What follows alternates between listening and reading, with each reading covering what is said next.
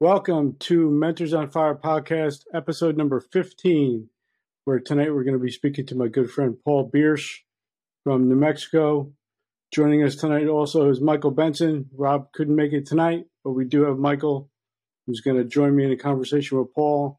But before we get down to our conversation, we do want to thank our sponsor, Command Consulting LLC, Solutions That Work. So if you are looking for solutions pertaining to electrification, including EVs and microgrids, all stuff that I certainly don't understand, but they do. If you have questions about things like that, charging infrastructure and the like, emergency services, including professional development programs and grant assistance or developing solutions for shared services, reach out to either Michael or Robert at Command Consulting LLC to develop solutions for your organization. Solutions that work.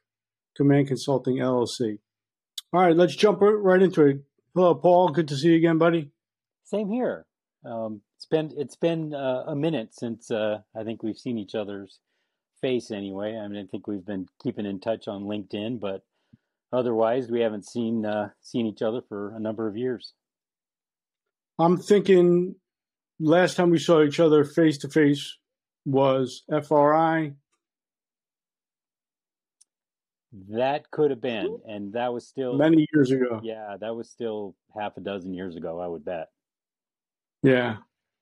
So, and then we saw each other through some of the grant-funded work that you were doing with West Coast of Florida. So interesting stuff. We're looking forward to hearing your story and learning a little bit more about Paul Bearce, who is now retired Fire Chief Paul Bearce. How's that feel? Amazing. I highly recommend it to anybody who's not there yet. And I'm sure we'll get to it when we get into my story, but I haven't been happier. I'm sleeping like incredibly, which I can say in the last 25 years has not happened. And so that's an amazing accomplishment to have right now. You know, we were talking the other day, prepping to get you scheduled, and we were talking about sleep. And for me, it was one of the most important things that I prioritized in retirement was sleep, because we just don't do it well. And it's literally the first thing to go that we concede to the career, if you will. And we just kind of take it as, well, it's part of the cost of doing business. But how's it feel to sleep? How many hours you getting? Oh, probably 7, maybe 6, 7. Yeah. But I wake up, I don't set an alarm. I just got back from a couple of training sessions that I've been doing, and of course I set my alarm to get up so I wouldn't miss the class, but I always wake up before the alarm because I'm getting enough sleep. So it's a beautiful thing. Yeah, it is a beautiful thing. What would you say, aside from sleep, is the best thing about retirement right now for you, present day? Well, and I think that this goes hand in hand with the sleep is the lack of stress. As a firefighter, captain, battalion chief, deputy chief, fire chief, there was a lot of stress throughout my tenure in the fire service. And I was always thinking about the department, thinking about the safety of the personnel, thinking about, budgets and, dealing with the politics and everything else. And that stress took its toll. And I think it had an effect on my mental health and my physical health and my quality of life. And I would say, like I said, it goes hand in hand with sleep, but I would say that the absence of stress is the biggest thing that I noticed. Same for me. What type of I start started listening intentionally to podcasts when I retired, almost exclusively. I very, very seldom watch television. It's really, as I called it, intentional positivity. I'm able to control what goes in. And a phrase that I've heard a lot on a lot of different podcast platforms is sleep hygiene. What type of sleep hygiene do you practice? Essentially what that means is, or do you have a routine? Do you keep it a certain temperature? Are you keeping blocking out light? Are you stopping with devices at a certain time, or is it just you're just falling asleep? Are you deliberate about it? I'm pretty deliberate. I have a routine.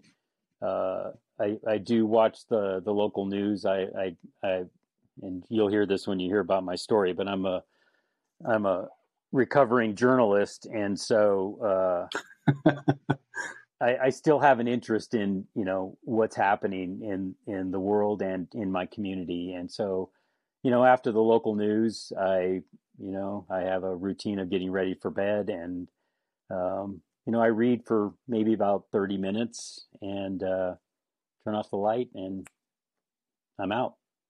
So, and like I said, that never happened when I was in the fire department. So, I'm enjoying that immensely. Agreed. I just literally 2 days ago, I just bought a lamp to put on my nightstand, and now I have the lamp, I have the book, I have the readers because I can't see anything. And the same thing, I turn the lights down so that it's not so much the overhead light coming down, and I'll start reading and maybe get 20 minutes in, and I'm done, done for. Yeah, I don't last a long time. It's great. So, recovering journalist, in your bio, I read that, and I mean, not totally unexpected, right? We all had to start somewhere. Sure. But tell us a little bit about Paul. Where did you grow up? What was your path to and through journalism? Give us a little insight into who you are and where you came from. So born in California. I was actually born in Napa. So interesting. And I'm glad you're drinking wine, Michael. That's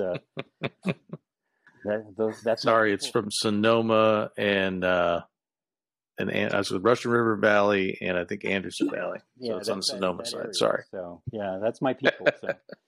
So born in California, and in and out of California most of my childhood.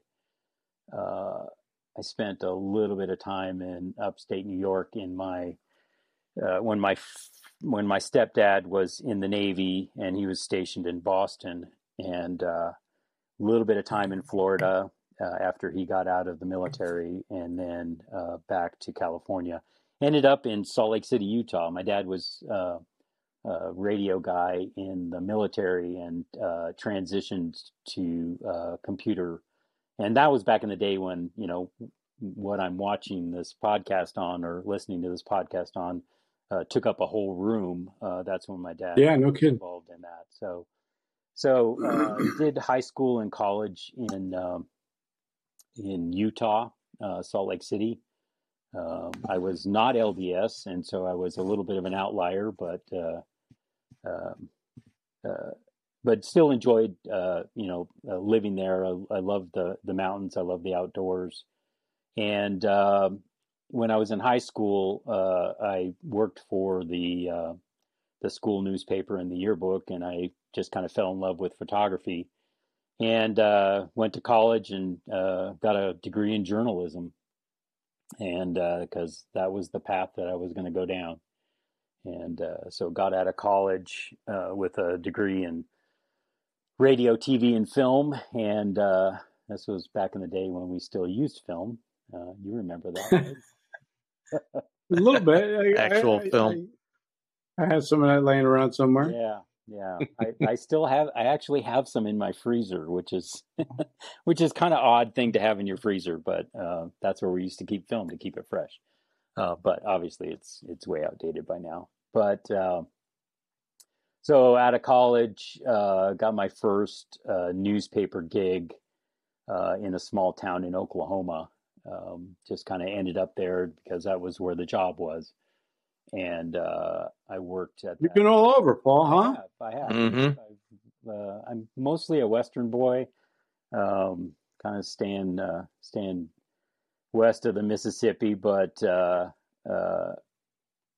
I've seen a lot of the country, and we've got a lot to offer, and I've loved. I don't think I would trade any of my past for something different because I had a pretty broad range of experiences growing up with my family moving around. But I worked. What was it about journalism that interested you specifically, if you recall? Telling stories. Everybody, and this came true in the fire department too, right? When we would respond to somebody's house for a medical or for a fire or whatever, everybody's got a story to tell, and I just found it interesting to kind of dig deep into their lives and tell that story. One in particular that just it always, and I've got photos obviously all over my house and in my files from my time. I worked about 16 years in journalism, and oh wow. I came across this. It was in Oklahoma. I came across this old guy that had a blacksmith shop, and it was in this tiny little town in southwest Oklahoma. And he was just, the picture perfect blacksmith that you can imagine working in a shed that was just made of weathered wood. And I remember, and it gets cold in southwest Oklahoma with the winds and what have you. And I remember the boards on this shed, had spaces in it that was this wide. It wasn't like a modern shop. And he had his forge and he's wearing overalls and a very weathered face and the stereotypical blacksmith. Yeah, absolutely. And I said, looking at his walls, and I said, so what do you do in the winter with these walls? And he looks at me like I'm stupid, and he goes, well, I get cold. So, that's put on a sweater. Yeah, exactly. And that's the kind of stuff that I really I embraced because it's so truthful, right? And it's just it's a character, it's a caricature of somebody, but it's somebody that's in your community, and every community has that. And so I enjoyed doing that, and I particularly enjoyed doing it with pictures. I felt that I had a good eye for that, and enjoyed doing that. And so I did it in Oklahoma for like 6 years, and my wife, we met in high school actually in Utah, but she was originally from Albuquerque area, and she'd always wanted to come back here, and so she got a job, and then I got a job at the newspaper in the Albuquerque. It was the Albuquerque Journal. It was a statewide newspaper here, and I worked there for 13 years. So when you were working in Oklahoma, you were freelance, or were you working for somebody, or no, I worked that? For a newspaper. It was in a small town in southwest Oklahoma. If anybody listening was in the Army, they probably knew it well. It was Lawton, Oklahoma. There was an Army base there, Fort Sill, an artillery base. So it was a military town, but it had a daily newspaper, and I worked for that paper, like I said, for about 6 years. So how does a degree, and this is just part of my ignorance, but it's part of the interesting part about learning from people. How does a degree in journalism prepare you to be a journalist? Like, what do you learn in a degree in journalism? How to write? Is it photojournalism? Is it all of it? Yeah, it's all of it. Writing, the style. They call it the inverted pyramid, right? It's not like writing fiction or a letter. In journalism, you put the most important stuff at the top, and then the least important stuff at the bottom, because if it gets cut for space, then you don't lose the important stuff. So it's structuring, that that block of text, so it's readable, but it's also the visual aspect of telling a story, and they deal a lot with ethics, and there's legal issues in journalism, and you learn obviously about the First Amendment and what have you. So a lot of that is kind of throughout that educational experience. Now, were you doing both the writing and photo, or? I was primarily a photojournalist, but I did writing as well. Which part did you like better, the photo stuff? Yeah. I just felt that I could be a lot more creative, and to be honest with you, I wasn't you're going to enjoy this. I wasn't a great writer until I think the EFO program and my master's degree. I think I became a much better writer after that than I was, I think, as a journalistic writer. Listen, I think we all went through that same experience. Some of us may have been better than others before we got there, but we all were better after. Absolutely. So 16 years of journalism, you're in Albuquerque, you are married now, I'm presuming. Yeah. Kids? Have 2 boys, obviously adults now. I've got 4 grandkids now. Congratulations. Yeah, thank you. Somebody once gave me a greeting card that had a saying on it that said, "Grandkids fill a void in your heart that you never knew existed." And that's a good one. Yeah, it's very true. My grandkids are very, very special. A friend of mine, he's a funny guy. He said, "I wish I could figure out a way to have grandkids without having kids." Yeah. A little difficult. Yeah, I can see that. Yeah. So you're in Albuquerque, and what are you doing? You're working every day. Your wife's working. What's going on now at this point in your life? So at the Albuquerque Journal, I kind of worked my way through.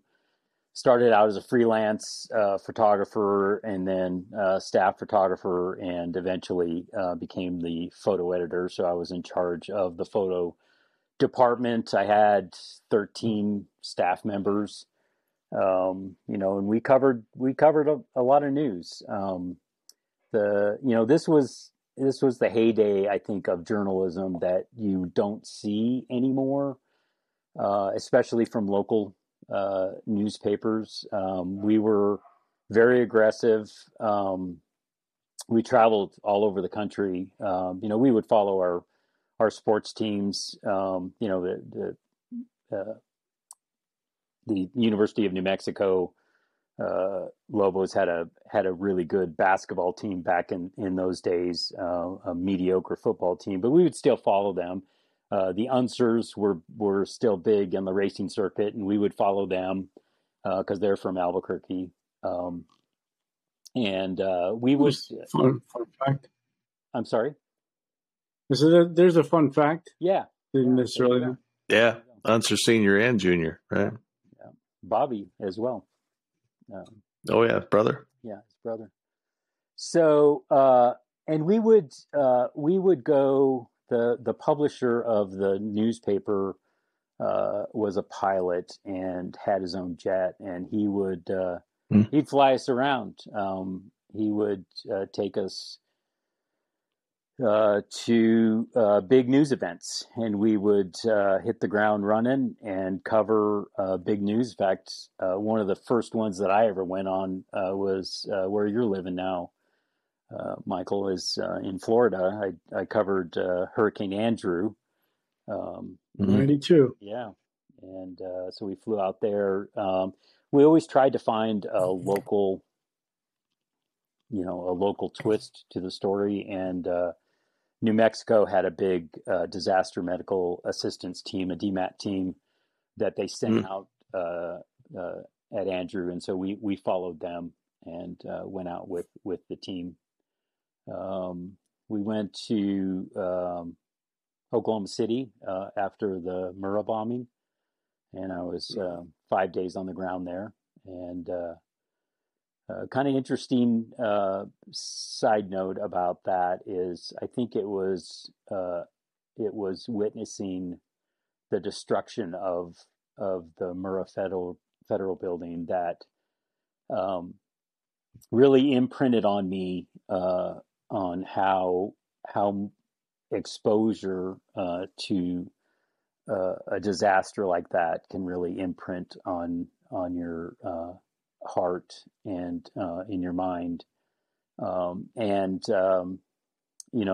think it speaks to the bigger picture of our as firefighters, our exposure to trauma. And I still remember everything about that.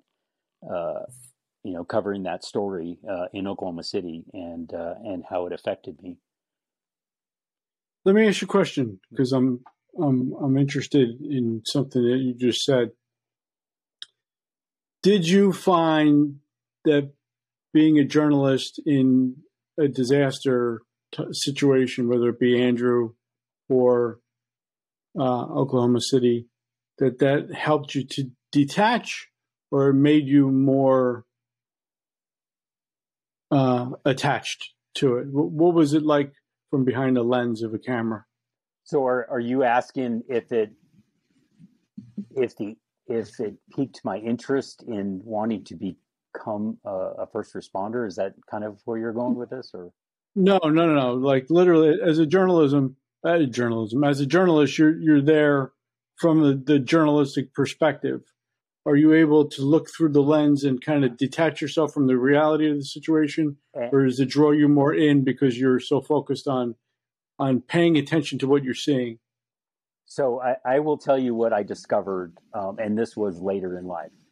I didn't realize it at the time, but I felt that looking through that disaster through the lens of a camera shielded me. At least I thought. Yeah. I thought it did. Yeah, that makes sense. Yeah.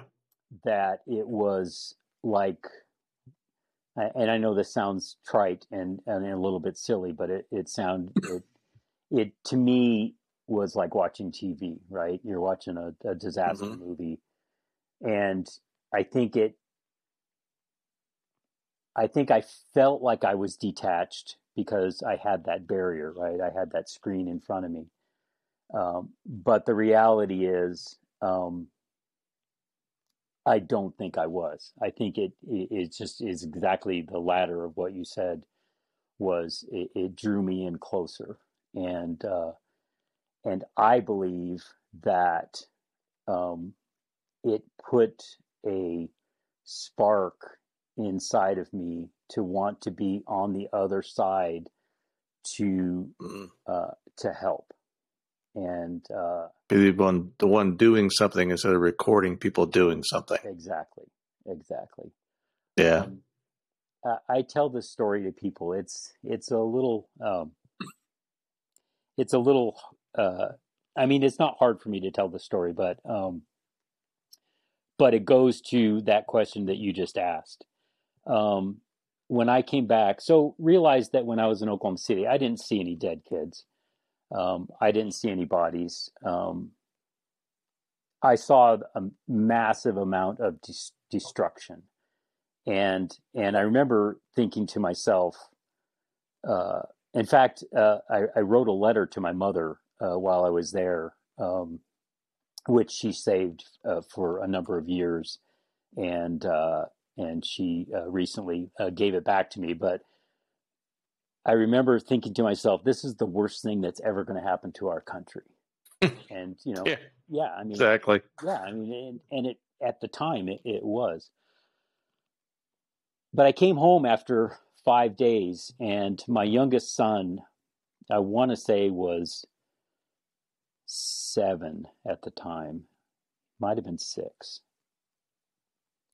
And, I was having some downtime at the house, and him and I were sitting on the couch, and we were watching TV, and, it was a news program. I don't remember which one, but it was one of those news programs where they kind of, rehash the news of the week. And of course, the Oklahoma City bombing was on the top of that news. And I'm watching it, and my son has an amazing ability to kind of see inside people's souls. And here's this little kid sitting next to me on the sofa, and he looks to me and he goes, "Daddy, it's okay to cry." And I'm going to tell you, that was one of the most powerful moments in my life. The floodgates opened, and I started bawling. And so, so that is kind of answers your question, Michael. Is when I thought that I was shielding myself, I was truly being dragged into the situation because it affected me deeply. Right. I mean, I'm looking at it and I'm thinking to myself, if you're looking at a situation without a camera, you have the ability to look away, if that makes sense. Yeah.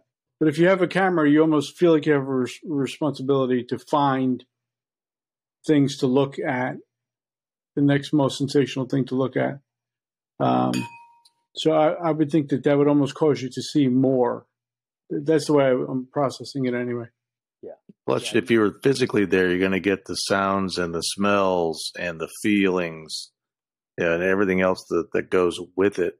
Because I watched it on TV like everybody else, and the crazy thing was the lesson I took from it was what an excellent PIO that assistant chief was. Yeah. So when I became a chief and had to be on TV, I would always wear my turnout coat and my helmet, because that's what people think when they think firefighter, fire chief. They'd see that vision. And I remember that vividly. But, it's kind of weird because everybody remembers things weird ways. But in that particular lesson learned, the PIO lesson learned was important to me. And it's just kind of weird that you were a journalist recording it. Mm-hmm. When I was learning how to be a good PIO by watching somebody else do a good job at it. And then you're nodding your head saying, yeah, he did a good job as a PIO for an incredibly crazy incident. Yeah. And I will say this about Oklahoma City, which I've held ever since I was there, is they had a lot of grace, and they welcomed, usually, and this was before there was really a sentiment, an anti-journalist sentiment that I think that we have prevalent today. But man, they welcomed us. In fact, my kids reminded me the other day that they were giving out cookies, to journalists, and I brought and I remember getting some cookies in a Power Rangers snack pack or something like that, and it was just it made an impression on me on how graceful and how accommodating and how hospitable they were, and I was proud to have lived in Oklahoma at that point because of how they embrace the situation, as horrible as it was. Yeah, I didn't put that together. So you were in Oklahoma, living in Oklahoma when that happened, No, or you were in no, Albuquerque? I had worked in Oklahoma prior to that, but Right. I was working for the Albuquerque paper, and Got it. they sent us back. So sorry about that. No, that's fine. So is this the event, or is this the period of time where you started thinking about emergency service? I think it culminated at that point, but I think it was just the years of doing it, and then I ended up with an opportunity to join a volunteer fire company, and that I think was my introduction to being a first responder. I hadn't intended to change careers, but I was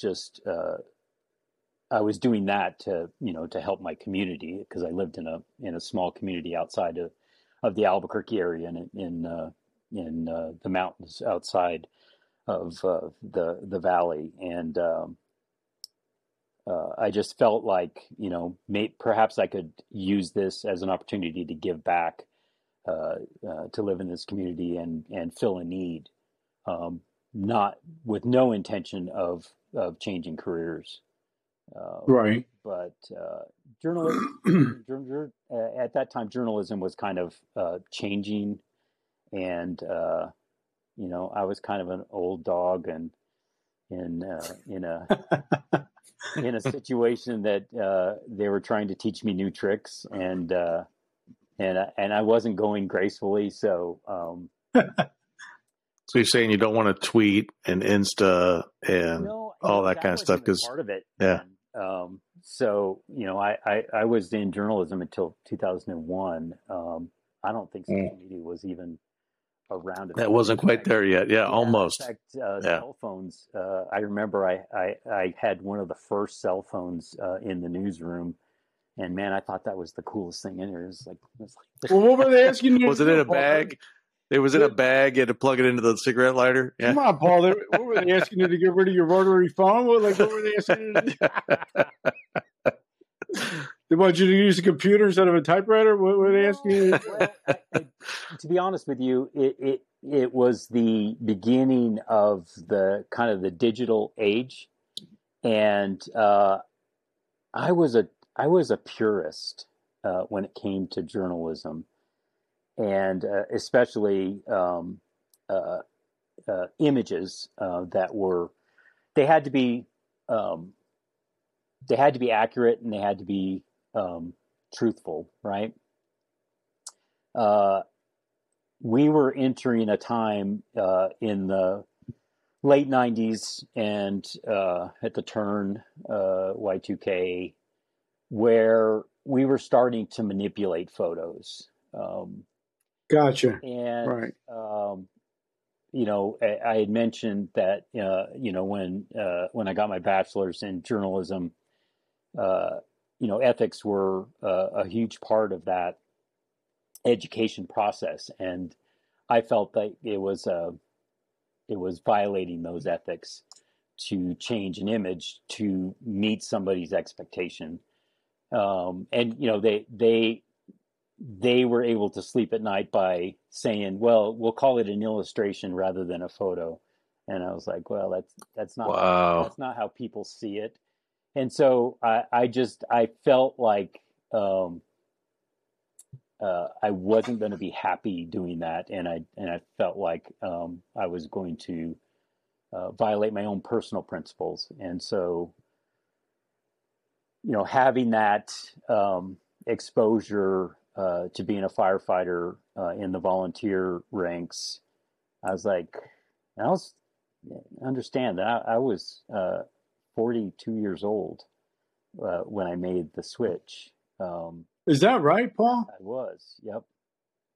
And, I was taking a huge leap of faith, right? I mean, I think No kidding. I think I was a young 42, but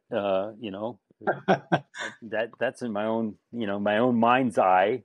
I don't know. I think I was lucky to find a department that was willing to give me a chance, and I made that switch. I took a my wife still talks about this. My kids were just getting to the point where they were getting out of high school, and we were talking before the podcast that my son got an appointment to the Naval Academy, so I wasn't going to have to worry about paying for his tuition. But I took a huge. No, you stuck me with that tab. Thanks a lot.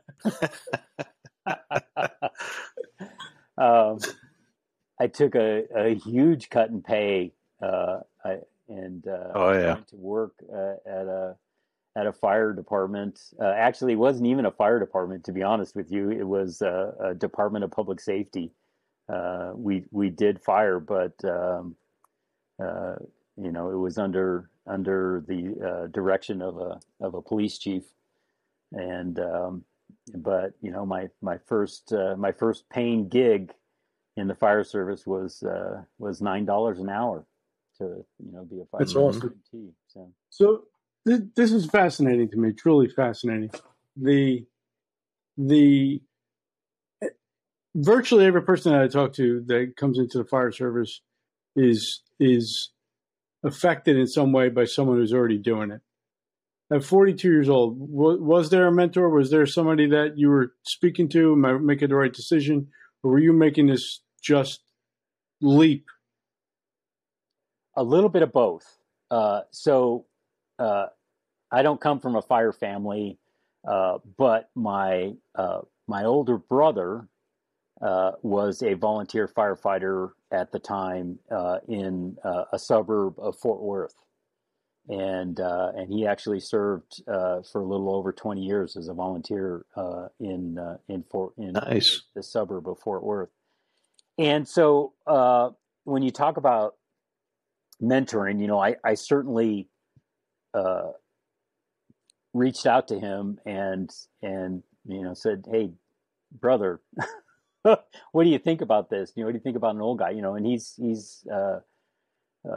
3 years older than me, and so he was doing it at that age, and he's like, "Yeah, I think you should do it." And so I, like I said, I certainly didn't make that decision alone. We made it as a family. Like I mentioned, our boys were, getting to the point where they were going to be out of the house, but it was going to affect our family, financially, doing shift work versus, being home on weekends and being home for holidays and all that stuff. So it was going to be a big shift in how the family was going to look at it as well. Excuse me. So let's talk real quickly about New Mexico. I had heard a statistic, and it could be completely inaccurate, but the population of the entire state of New Mexico is like less than 2 million people. Is that accurate? That's accurate. Yeah, it's a very sparsely populated state. The city that I worked for 20 years, the city of Rio Rancho, is a suburb of Albuquerque. So the main population centers in New Mexico are the north central New Mexico, which is where Albuquerque is. And there's several communities that line up with Albuquerque. It's along the Rio Grande, and so it's bordered by the Rio Grande on one side and the southern tail of Rocky Mountains on the other. So it's high desert. We're at about 5,000 feet elevation, and the main population center is Albuquerque, and then Santa Fe, which is about 40 miles away, and then Las Cruces, which is on the Mexican border, on the southern border. So Rio Rancho is a suburb of Albuquerque, and due to our size, we are actually the third most populous city in the state. Wow. I mean, the reason why I'm asking it is I would imagine that there's probably not a whole lot of, I'm guessing, a whole lot of career fire department opportunities in the state. The majority of the state is covered by small volunteer departments. Right. There are a number of paid, but they're nothing like what you would see back east or in a more urban setting. Albuquerque, Santa Fe, Las Cruces, like I said, those are the kind of the three big ones. But most towns that have 10 to 40,000 people will likely have either a paid or a combination department. Smaller communities obviously are going to be smaller volunteer. There's a lot of combination county departments in the state. One that borders our city is a combination department that serves the entire county. But realize that the land mass is another thing. I think and I'm trying to remember the gentleman's name that was on last week or your last podcast, but he was talking about his jurisdiction being, I think it was John Haywick. Yeah, it was like 3.4 square miles or something like that. Yeah. Which is 100 times that size. Yeah, we're my jurisdiction for the department that I worked was 103 square miles. Yeah, with a population of 110,000 people. So it wasn't small, but we're spread out. There's a lot of space here, and that's how probably most of the state is. It's you get neighborhoods in Albuquerque, and you get neighborhoods in our jurisdiction as well, but the neighborhoods they're not contiguous. They're spread out. It's much different than Arizona to think that they're so close together, but it is very different that way, I would imagine, in population. Yeah. Interesting. So you start with as a volunteer, and then you get your first paid job with a different department? Yes. Yeah. Not Rio Rancho. No, Rio Rancho was the paid department. It was. The volunteer department was the county department, which has now transitioned to a combination department. Gotcha. But it was all volunteer back when I was there. So I was there 5 years before I became a paid. Okay, so I'm dying to know.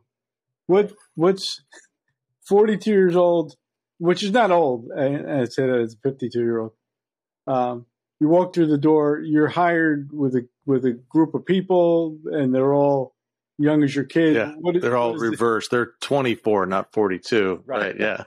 What does day one look like? Whether you're going to a fire academy, talk me through. What does this look like? Paint the picture.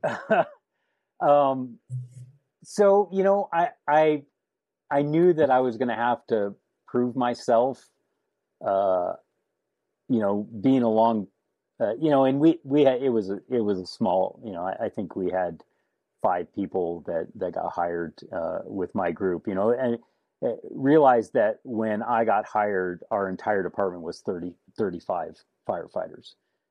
So, right. It was a small department because we were a DPS, Department of Public Safety. And I'm fast forwarding a little bit, but after my training and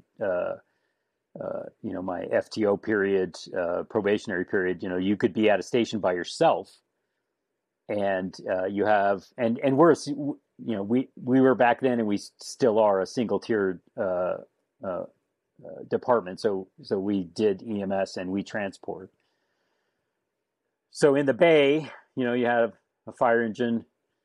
You have a tender, and you have a ladder truck, but it's a quint, it's a stick, and then you have a rescue or an ambulance, and your bunker gear sits in the middle of the floor. And depending on the call, this is a true story.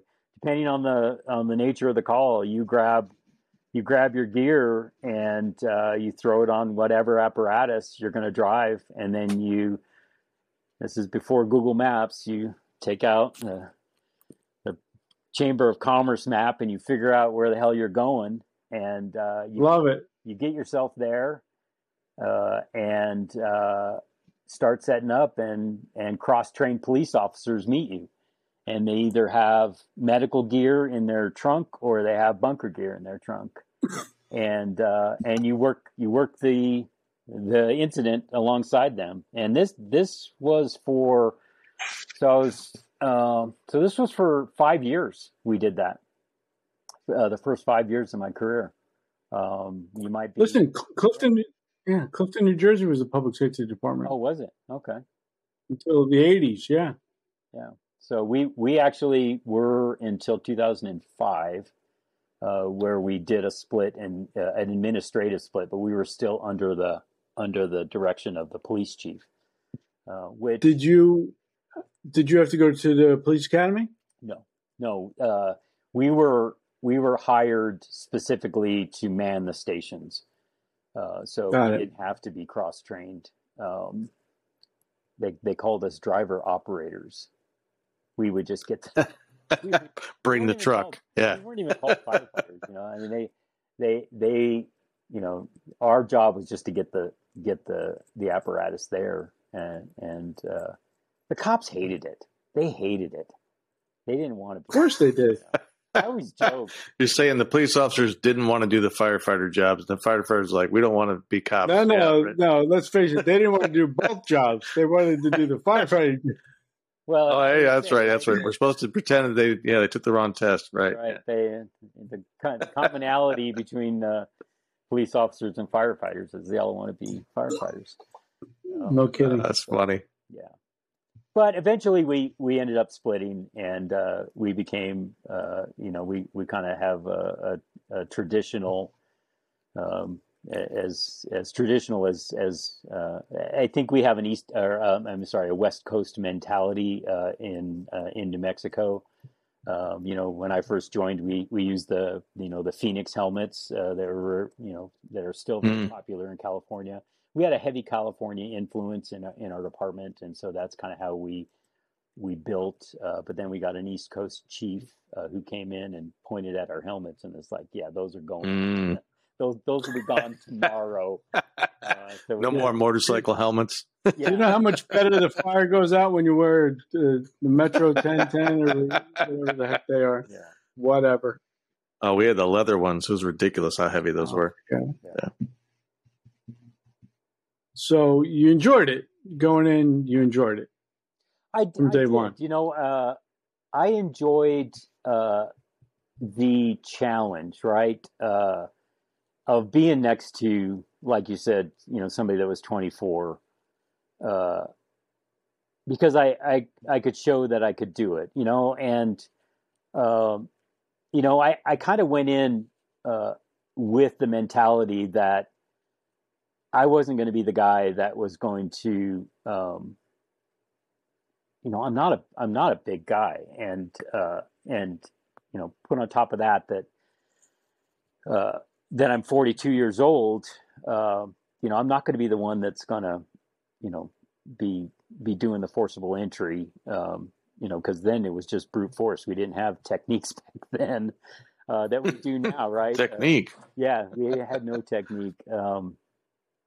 But I will say this: they took advantage of my size at times, and I would get sent through doggy doors and what have you when we had medical alarms that we couldn't get in the house. Whatever works. Yeah, been there, done that. Yeah. So I enjoyed the ride. It like I said, I've never looked back and regretted making that decision. So I'm trying to understand. I learned so much about the way different fire departments are comprised or composed or built or whatever the right way of saying that is. You go to work every day into a firehouse by yourself, or just sometimes you're by yourself? Sometimes. Really depends. When you're not by yourself, it's usually with one other person. But there's no officer? No, not back then. We had when I first got hired, we had 4 stations, and at one of the stations was a battalion chief, and at the other station,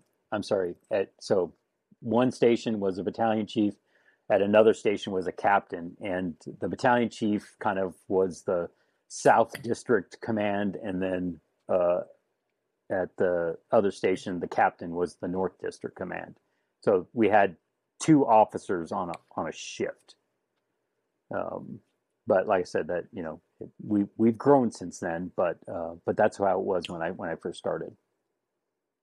And this is 2000 what? 2001. 2001.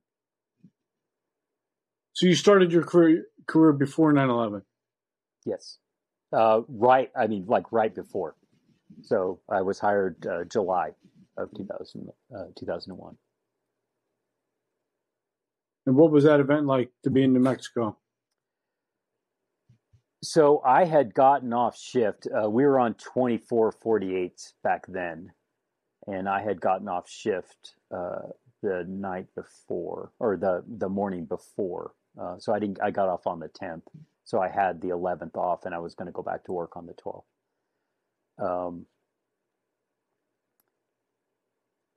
I was sleeping when it went down. My wife worked in the medical field for most of her career, and she called me from work, and she goes, "Are you up?" And I said, "Well, I am now." And she said, "You need to turn on the TV." And I turned on the TV just as the second plane was flying into the towers. And the thing that struck me the most, because I'm not a new firefighter. I'm new in the sense of, several months on the job as a career firefighter, but I'd been with a volunteer outfit for 5 years before that. So the thing that struck me was hearing the pass alarms go off. And I'm just, my soul is just like sinking, and I'm talking to my wife, and I said,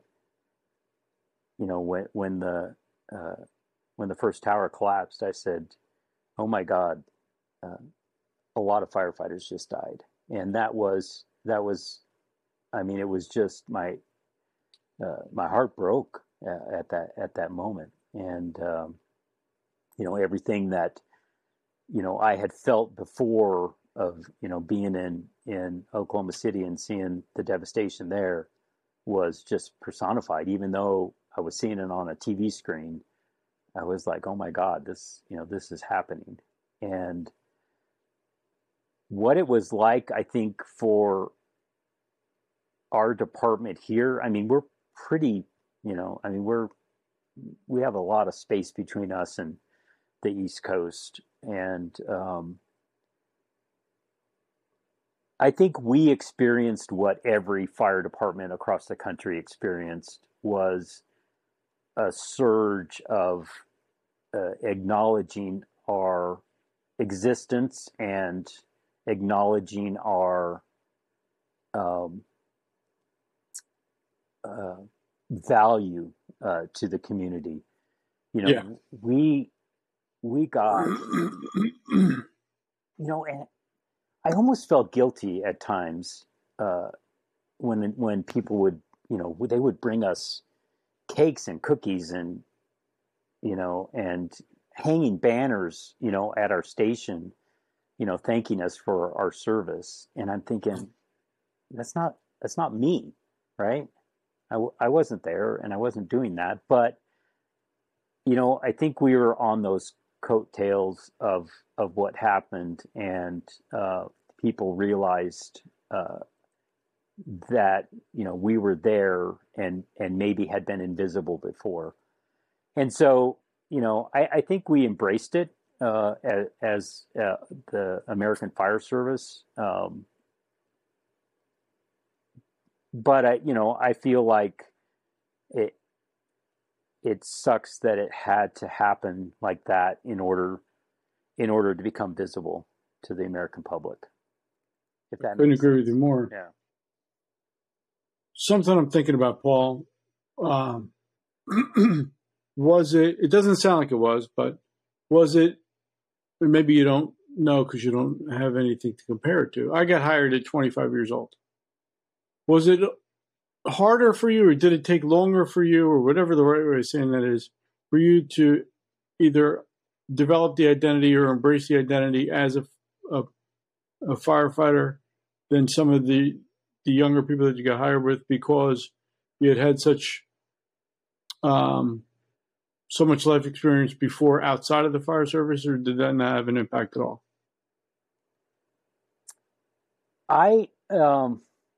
It's actually interesting. We were not talking about that, but we were talking about a similar subject. I said I was just at a smaller rural fire department doing some training, and seeing these young kids in these departments who had just been hired, who were fresh faced and new, and I think having life experience is a benefit to allow you, I think, an easier transition into that lifestyle. I think if you only know the fire service, it limits your view, right? You see the world this way instead of this way, and so I think it helped me to have that life experience, not only a different career, but to have lived, through my family, and maybe it was easier dealing with the missed holidays and the missed birthdays and such. My boys were starting to move out of the house. They weren't little kids. I didn't have to worry about missing their first steps or missing the school play, because they were already starting to be independent. So I think it was almost easier for me to transition into the fire service. I think the identity just comes, and I'm not saying that as an expert. I'm just saying that as somebody who lived it. I think that the identity just comes over time.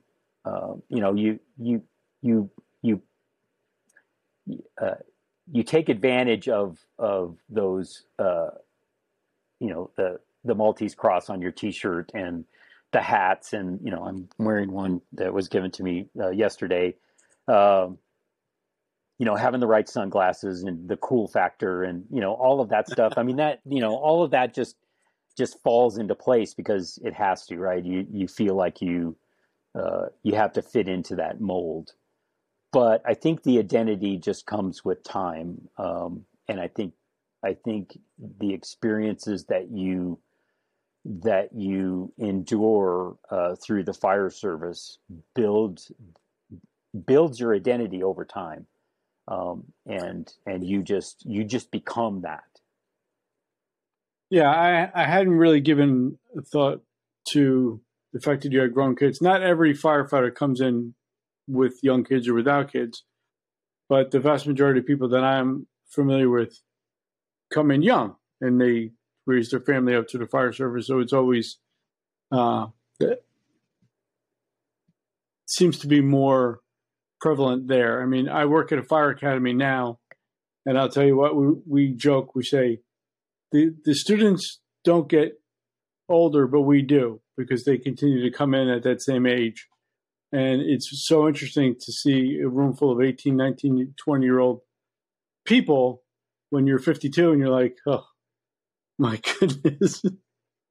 It's just different, Yeah. And there's a big difference between 20 and 30. Absolutely. and a recruit. Yeah. Yeah. And this is my personal bias. I'm not sure that an 18-year-old is ready to see that. Yeah. No, neither are we. They changed the hiring age in my department after I left because I was an advocate for keeping it at 21, and not that 21 is old, but I think at least you have some life experience and know how to wash clothes and know how to cook, at least hopefully.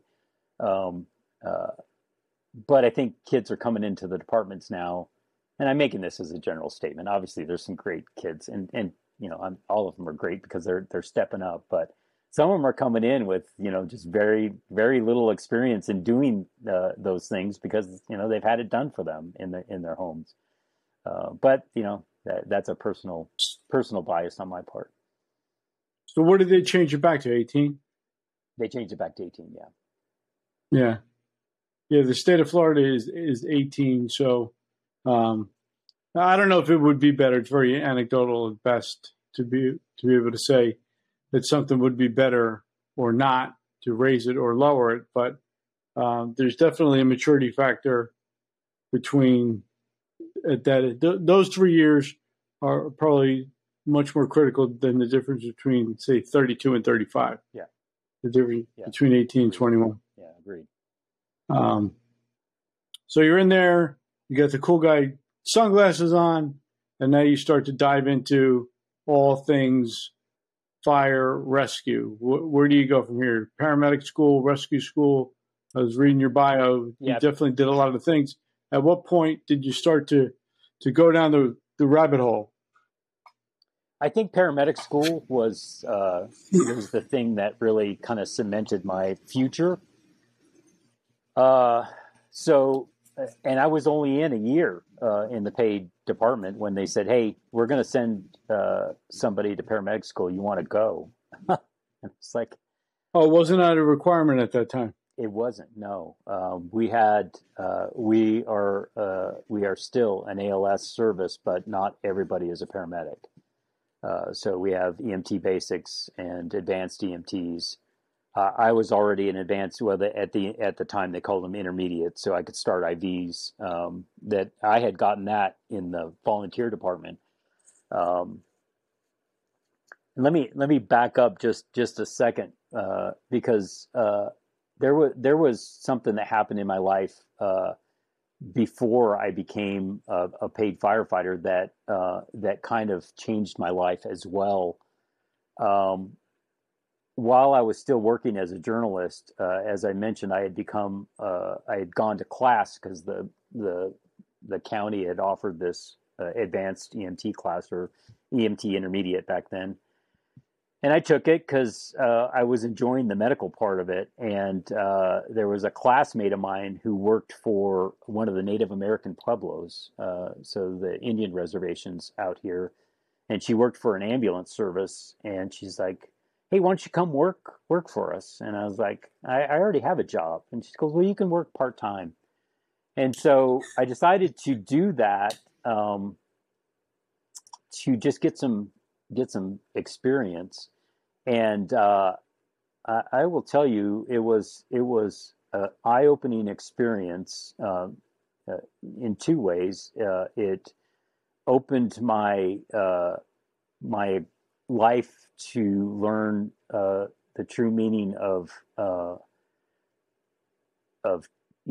pre-hospital medical care because it was an hour away from the nearest hospital. And so when I had a patient, I had him for quite a while and really got to see if the interventions that I was doing was making a difference.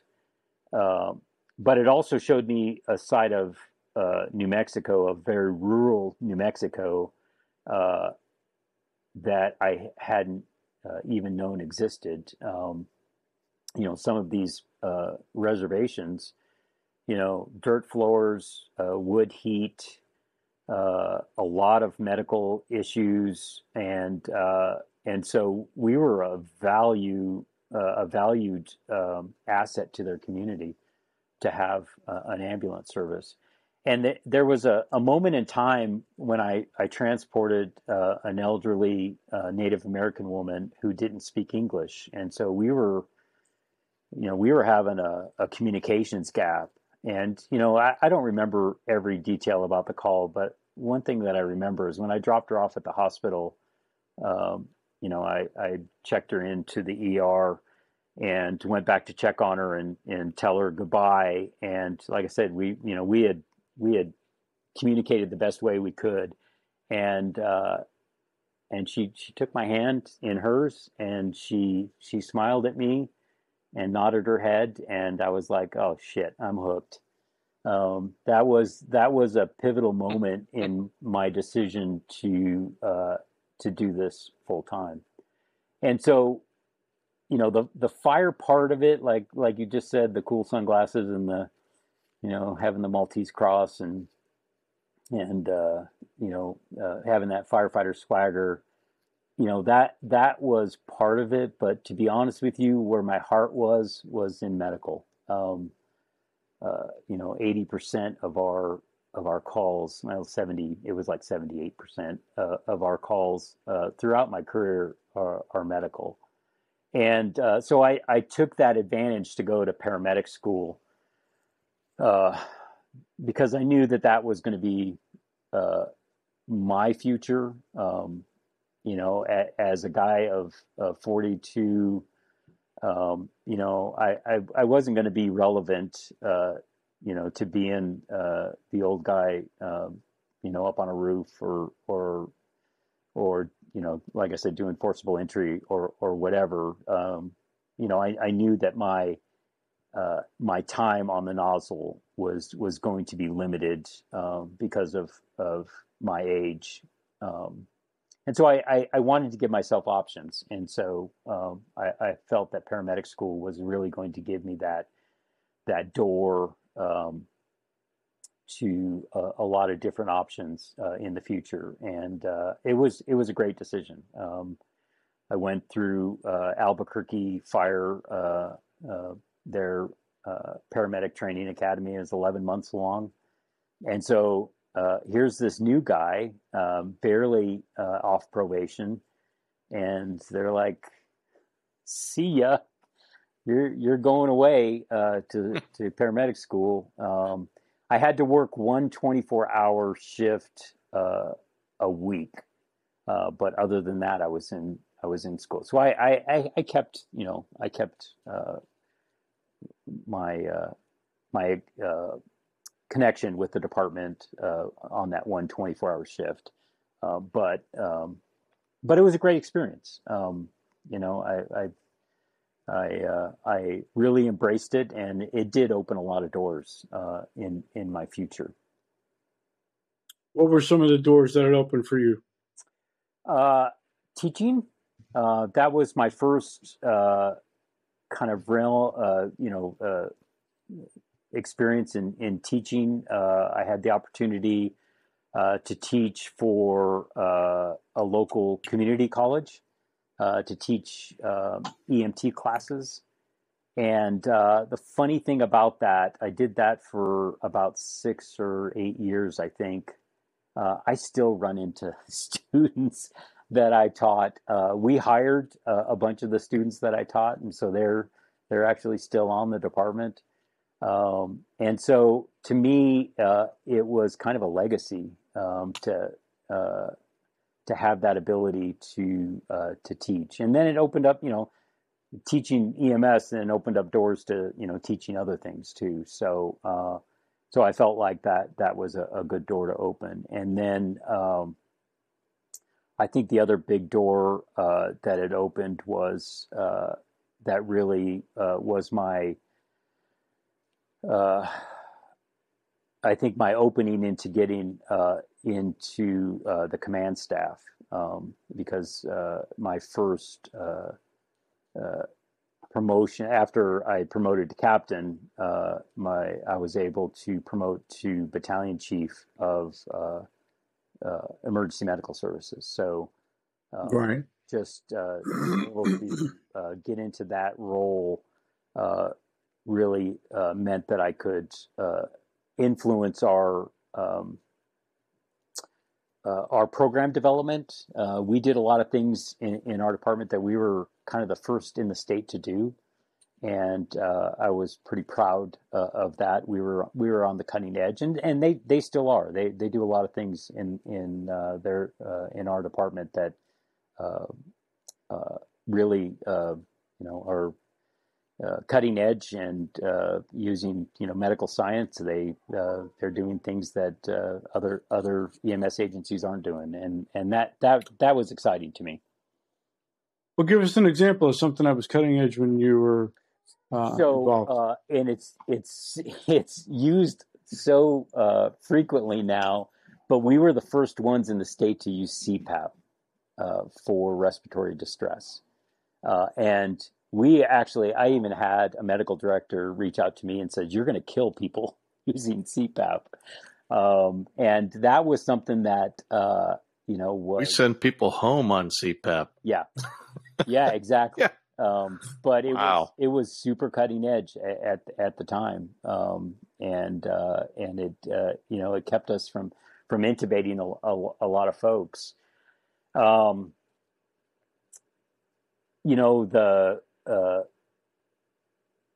Not providing oxygen or not providing ventilation for early cardiac arrest. That was another thing that we started to do before a lot of folks did. Getting rid of backboards, or reducing our use of backboards. I mean, those are just a few of the examples that we did during my tenure. Yeah, it was cool to be able to, we were small enough and nimble enough that we could make those big changes without a lot of effort. That's awesome. You talk about teaching. My opinion on that is that it's probably next to impossible to be in any type of a mentorship role if you're not willing to teach. And most people that teach start out of a love of learning, which is what causes them to want to teach other people. Yeah. And not everybody's good at it. That's not the point. But the point is the motivation to teach people. I still remember, I'm almost embarrassed to say it, my partner in the ambulance had a huge influence on my career. He was 10 years older than me, about 10 years older. And he had asked me if I wanted to become an instructor. I'm like, heck with that. And I had no interest. He was a super young guy, just not interested at all. And becoming an instructor and getting involved in teaching other people, because you have to be able to explain something to someone else, really made all the difference for me. Well, and when you really look at it, the instructors have an automatic legacy, right? I mean, I mentioned, the people I run into who I taught their EMT class, and the ones that are still in the department, and some of those guys and gals that I taught, have progressed in their careers now and are, becoming company officers. They're becoming, executive officers. And that's exciting to see, that sure. You had something to do with the early part of their career that sparked something in them that is now, progressing, and hopefully they're passing that along to someone else that's going to take that role down the road. So it's a long-term legacy that that instructors don't realize that they have, or maybe they do.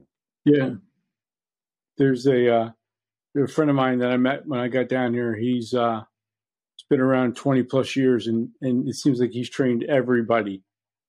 Like everybody, he's like, you were my instructor, and it really is a nice legacy. It really is. Yeah, it's a good way of putting it. Yeah, my kids to this day said, "You know everybody, Dad." And I was like, "Well, you have you bump into a lot of people. You do bump into a lot of people. So at what point do you decide you're going to make the jump into the leadership role? Well, like I said, I think it was when I had the opportunity to move into the battalion chief of EMS, and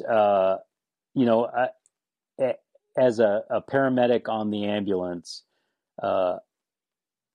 like anybody new into a position, right? You look at it and you say, I think I could do it better, right? Sure. I think that if we had this piece of equipment, or if we had this medical protocol, or if we got rid of this medication, it would be better. And so when I had that opportunity to move into that position, I was like, well, here's my chance to to steer the boat, so to speak, and to make things happen.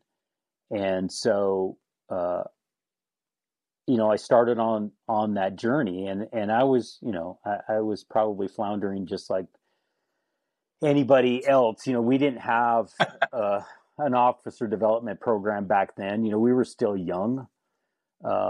We were growing. Our department, our community, our call volume, all of that stuff was growing, and we didn't have time to get officers ready. So, we tested, and whoever passed the test, you got put on the list.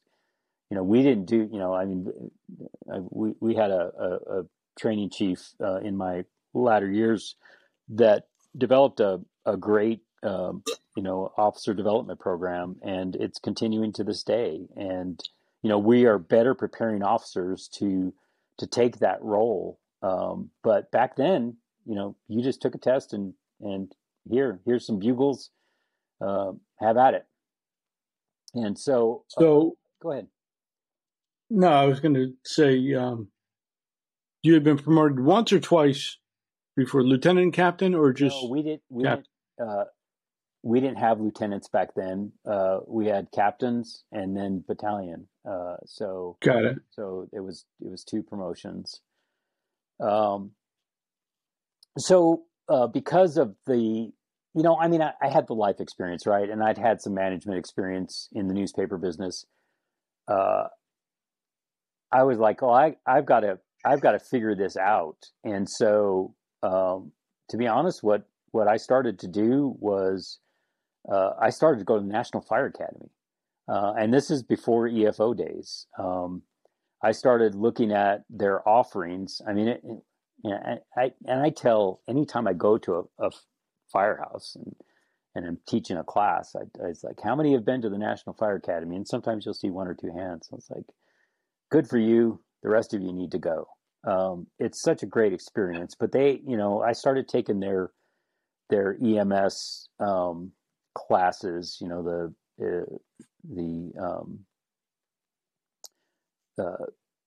They have a track of EMS classes, right. And so I started taking those, and I really feel like that was, that was my officer development, right? Which I hadn't gotten before. I feel like I got it through the NFA. And how did you find out about the NFA? Like I said, at the time, we had a chief from the East Coast. He was from Massachusetts, and he, he was a firefighter's firefighter, and he had gone several times, and so when he promoted me into that battalion chief position, he's like, you got to check this out. It's a good place. And so I started looking at it, and I was like, hell, it's free, and it's a good trip away from work, and a nice little area to go to and visit. And so I went once, and I was hooked. And I went every year. I did. I think I did 3 years in a row before I was accepted into the EFO program. And so, so I figured that was, that was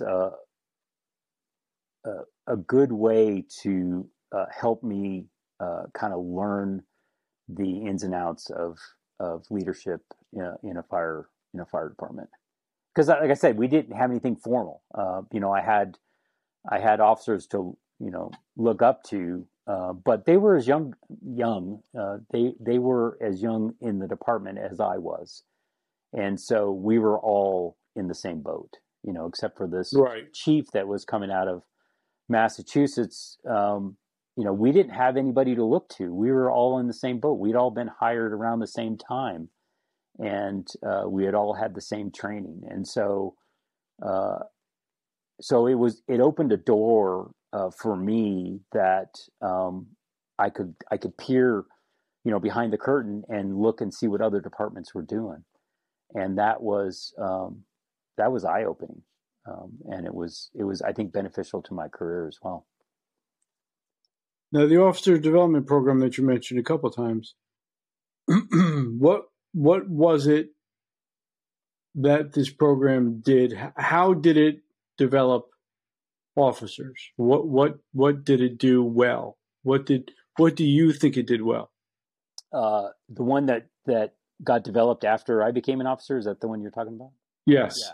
So it started giving them the tools on managing and leading. So what it did is it taught them about discipline. How do you run a firehouse?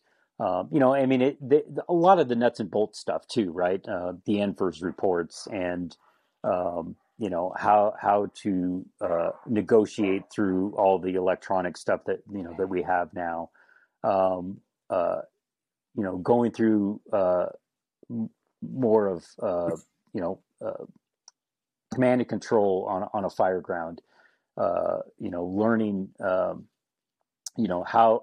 to run a because we're small, like I had mentioned before. We're still running 2 and 3 man engines. We run them with a rescue, so it creates a 4 or 5 man team. But how do you tactically attack a fire when you have 4 or 5 guys? Sure. Until the next unit arrives, which, as I mentioned, our neighborhoods were all spread out. So, a lot of command and control. Like I said, firehouse management. It gave them the tools to hit the ground running. You can't teach. You can't teach some of those finer leadership skills that are going to develop over time, but you can give them a running start. Now, did you do this as a cohort? What was the delivery method? How did you get them the information? Did they sit together as a group? They sat together as a group. It was a week-long class, and brought in instructors from various aspects of the department, people who are subject matter experts, and it's morphed over the years, and they've changed the curriculum up, but it's still, I think, a very effective model. We never had an officer development program, at least that I remember. I'm getting old. We focused on the new people coming in. My mentor preceded me as the training officer, so I took over for him. And we were both in the military together. He was essentially the reason why I joined the military at 27. And it was the PQS book, which was, this is what you need to know to do this job. And as a 27-year-old person coming into naval social warfare, it was like steep learning curve, super steep. but there's a book, and this is what you need to know. So we kind of modeled that, but we found it to be easier is not the right word, but less resistance to start by training the new generation than training the old generation. And it wasn't without its problems. But that started in 2007, so we're going into a 16th year. And to the best of my knowledge, it's still done to it. It expanded over time. But there are people now in leadership positions that came up with that formal process of this is what you need to know. So when you talk about a leadership program, an officer development program that includes report writing, well, it should, because that's what an officer needs to know. And the part of where I believe organizations fall down is they don't define expectations. There's just, well, they should know because they're an officer. And people want to do a good job. People don't come to work and say, I'm going to do a terrible job today. So if you tell them what to expect, people will rise and fall to your level of expectation. Defining that and like you said before, giving them the tools sets them up for success, sets you up for success, sets the organization up for success. Varying levels of success, but success nonetheless. I couldn't agree with you more. Like I said, you really can't teach leadership, but you can give them the tools and the expectations. And sometimes it may sound like you're just giving them the nuts and the bolts, but if they don't have those nuts and bolts to begin with, they're not going to be able to put together the machine, right? And something is right, and there's. Sorry, I was going to say something as simple as no, go ahead, Paul. How to do discipline. They may have been the recipient of discipline, right or wrong, or mentoring and teaching. They may have been the recipient of that, right or wrong, but giving them tools on how to do it correctly, like you said, sets them up for success. And not everybody is going to be successful, right? We had some officers that just weren't cut out to be officers, but that's okay. Not everybody is cut out to do that. I didn't see in my organization, again, don't quote me, it gets a little fuzzy. I did not see the form that we used for discipline until I had been on the fire department for 15 years. Wow. That's a good thing, Michael. You weren't supposed to see that form. Well, you're supposed to know about the form. Yeah. You know what I mean? So my thought is not that I didn't, that I wanted to see it. It's just that people people don't want to look stupid, right? They don't want to say, I don't know. They don't want to ask. So it's about what is your system for doing X, whatever that may be. And discipline is a part of it. It just, the reality is that it is. I just interesting stuff. Thought of another. So you become the chief. Hang on, sorry. I just thought of another component of the officer development class that maybe other programs don't include, but we found it to be very helpful. Is teaching them about budgeting, about how the fire department budget works, because what we found was, oh, well, our truck is broken. You can just buy us a new truck. And they don't know the ins and outs of how that happens and how much money it takes, and how you have to plan for that as a capital improvement project. And so budgeting is a component of it that I think opens people's eyes to something that, again, it's a peek behind the curtain. Yeah, I learned a lot about budgeting as the training officer because I was responsible for equipment. So when you're on the line, hey, we broke a flashlight, and the next shift to come back and a flashlight appears, or if it's not, it's like, why is there not a flashlight here? And then when you're the person who needs to order it and requisitions and purchase orders and vendors and approvals and, all different kinds of stuff. Yeah, the whole thing. Exactly. So I was going to say before, you become the battalion chief of EMS. This is a staff position? Yes. Yes. So 5 days a week? 5 days a week, 8 hours a day. So I get out of shift work, but because I'm a battalion, I do fill in for the shift battalions. So I occasionally go back to shift and will do operations just as a fill-in. Right. But your primary duty is days. Yeah. Yeah.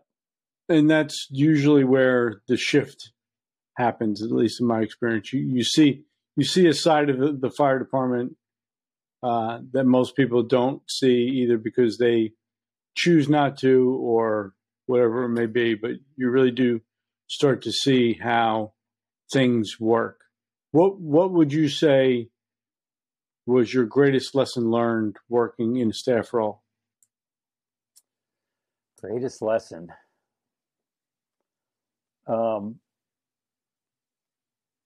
I would say that you truly know where the decisions are made. And what I mean by that is that, operationally, on a fire ground, the decisions are coming, like that because they have to, right? When you're either a company officer or a battalion working an incident, whether it's a crash on the highway or a house fire, you have to take in a lot of information very quickly, and you have no time to analyze it, and you are making decisions that could eventually bring a situation to its conclusion or create a mess. And so those decisions are ultimately, very important, and learning how to make those decisions in a moment's notice, I think just comes with experience. What I think I realized in the staff position is all of the elements that happen to support the department in its everyday operations, right? And when I mentioned the budgeting, you really don't know how or when that flashlight showed up that had gone missing, how that got there. You really didn't know how when an SOG was updated, how that came about and was distributed. It just came to you, right? You didn't know how those decisions were made to bring CPAP into the emergency medical services. A lot of components and a lot of gears that work together to create that whole network of decisions that happen. And probably the most surprising thing to me that I didn't realize was happening was the kind of the political connectiveness that the fire department had with the elected officials in the city. And I think that probably opened my eyes more than anything, is that, oh shit, we're getting looked at, our budget's getting scrutinized, and it's these people that are elected are the ones that are looking at it. And so we need to keep in contact with them, and we need to keep them informed. And I don't think that that's something that folks who are on shift realize. In fact, I don't think they even could identify. I mean, I think that there are some, but I bet that if you put up a bunch of pictures on a screen, I would bet that more than half of the department can't identify your city councilors, which could be a problem, right? And it certainly could be if they're the person that you're providing your services to that particular day. I agree. Right. You brought up some some really interesting points that made me recollect back to my time in a staff position. Very, very similar to what you said. My biggest lesson learned that I recall now sitting here hearing you was the difference between the mindset of a shift worker and the mindset of a staff worker. I mean, just opposite ends of the spectrum. And you would see, having worked shift work, that how much you're able to just put blinders on. Well, we got busy that day. You know, we had whatever X number of calls is that goes from makes it a busy day, which is why the training didn't get done, the report didn't get done, the whatever you needed them to get done didn't get done, and then you would have to sit there, because we were 1 and 3, so we were a 4 platoon system. So you'd have to wait 4 days for that person to come back. Then somebody's on vacation, or it's a Saturday, and the next thing you know, you haven't gotten what you wanted to get or needed to get for 2 weeks, and it's like, oh, what's the big deal? And you know, that was the biggest difference. Was, had I not had the perspective of working in staff, I would never know that the perspective existed, because it was just, how would you know? Right. So I did it once as the training officer, as a captain, and then got promoted to deputy and did it again, and really used that experience, and along with some other things, used that experience as an opportunity to say, my role now as an executive officer in my department is to give people the perspective that I know that they don't have. That's my role, is to make them see what I know that they can't see. Yeah. And a good friend of mine, I used to say to him, your perspective is that end of the kitchen table looking that way in this firehouse 1 day out of 4. You don't see what happens in the other fire stations, and you don't see what happens in this one on days that you're not here. And so I know that, or at least assume that by putting yourself in a staff role, that you start to see certain things that you never really would have seen before. And for some people, it's like, I don't ever want to see again. Maybe you could walk us through how you decided to continue to move in that direction. Well, a couple of things came to mind when you were talking. You know, we had light duty positions. You know, for you know, it may have been a female that was pregnant, or somebody that twisted their knee, or whatever, and so we would put them in a staff position, you know, to do whatever training or logistics or whatever. And it was really interesting. Everyone that we had in there, they're like, we never knew. You know, I'm going to go tell everybody. Of course, they never did, right? Because nobody else. And then the next person come in, we never knew. And so it was always a big surprise. Like you said, it opened up their eyes. And the other thing that came to mind, and think back to your first year in EFO, the book that we had to read, Leadership on the Line, and the point that they made about getting on the balcony, right? And seeing. Love that book. Yeah. And seeing, you know, the whole dance floor, right? You know, it's a dated analogy, but it works. And I use that as a talking point, is that, you know, in operations, you know, you're focused on fixing the problem, whatever that problem is. And you don't see what's going on over here to, you know, that is affecting your ability to fix that problem. And being in that staff position is definitely something that gives you that opportunity to see that. So you can shape the organization, or you can shape people, or both. And for me, because as you were talking, I had that thought. I started out with the organization. I was trying to shape the organization. It took me a while to come around to the people side of the business. I wasn't always the person I am today.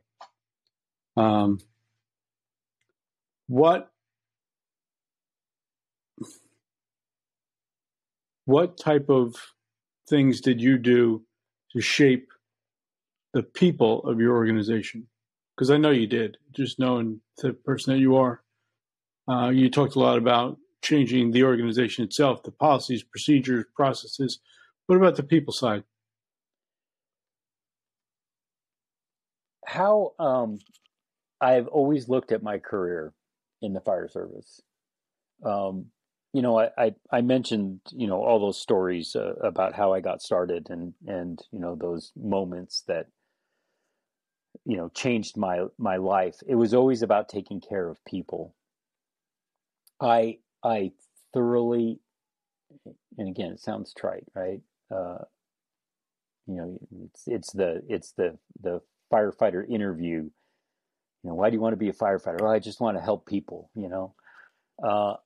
I truly did. I got an incredible boost in my soul. It fed my soul to make people's lives better, whether that was a patient or a victim of a traffic crash or a victim of a house fire or a flood or whatever. I got a kick out of making it better and bringing some calm to their chaos. Well, when I became a chief officer,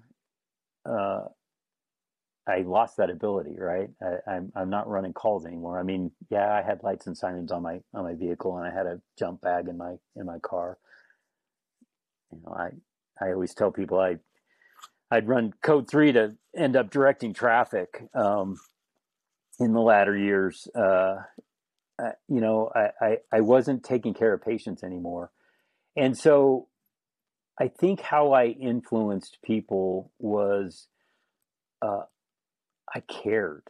I cared about the men and women who were in my department. And I wanted nothing more for them than to be successful, to promote if they wish to have the tools necessary to do the job well, and to be happy and healthy. So I worked very hard on developing programs that not only help them maintain their physical and medical health, but also their mental health. And that to me, I think, has influenced people into leadership roles that shows that if you care for your people, they will follow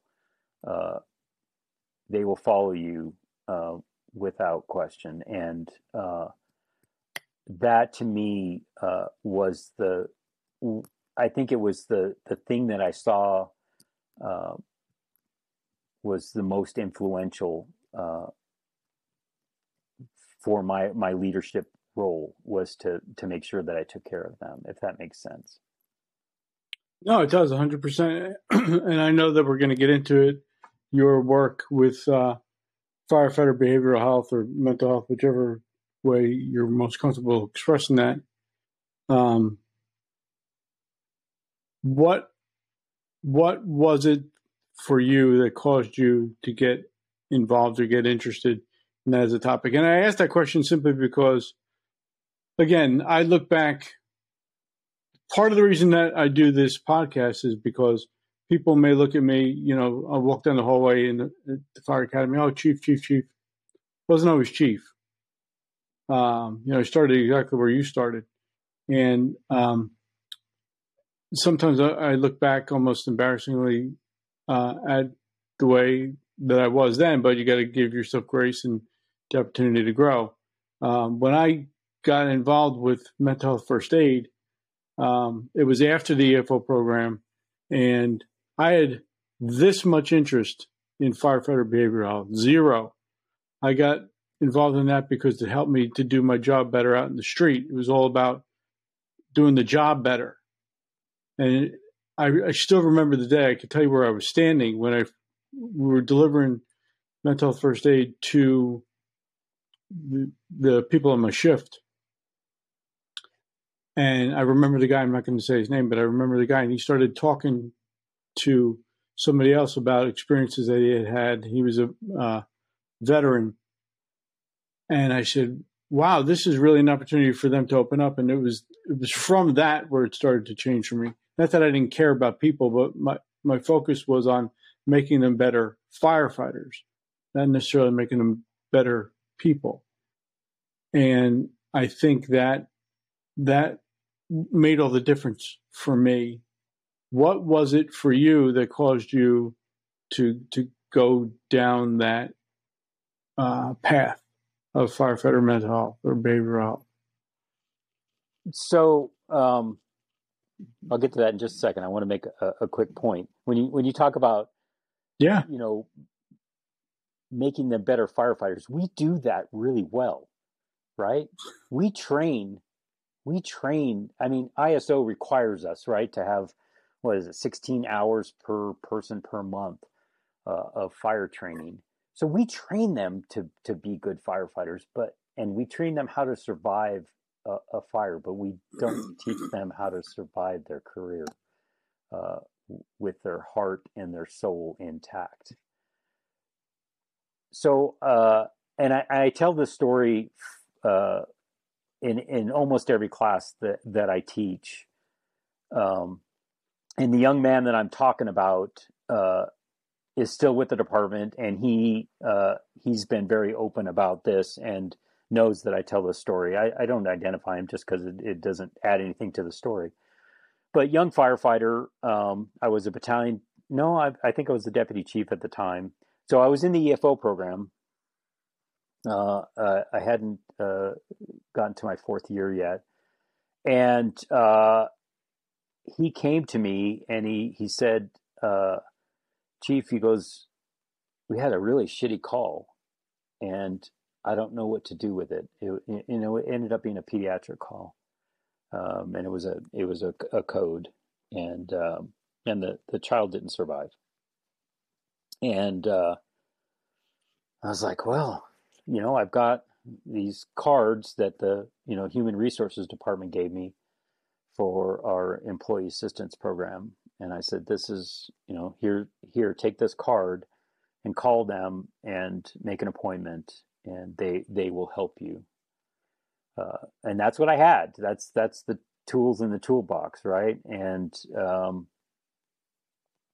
he came back a couple of weeks later, and he said, Chief, can I talk to you? And I said, yeah, sure. And he goes, that card you gave me, he goes, that wasn't very helpful.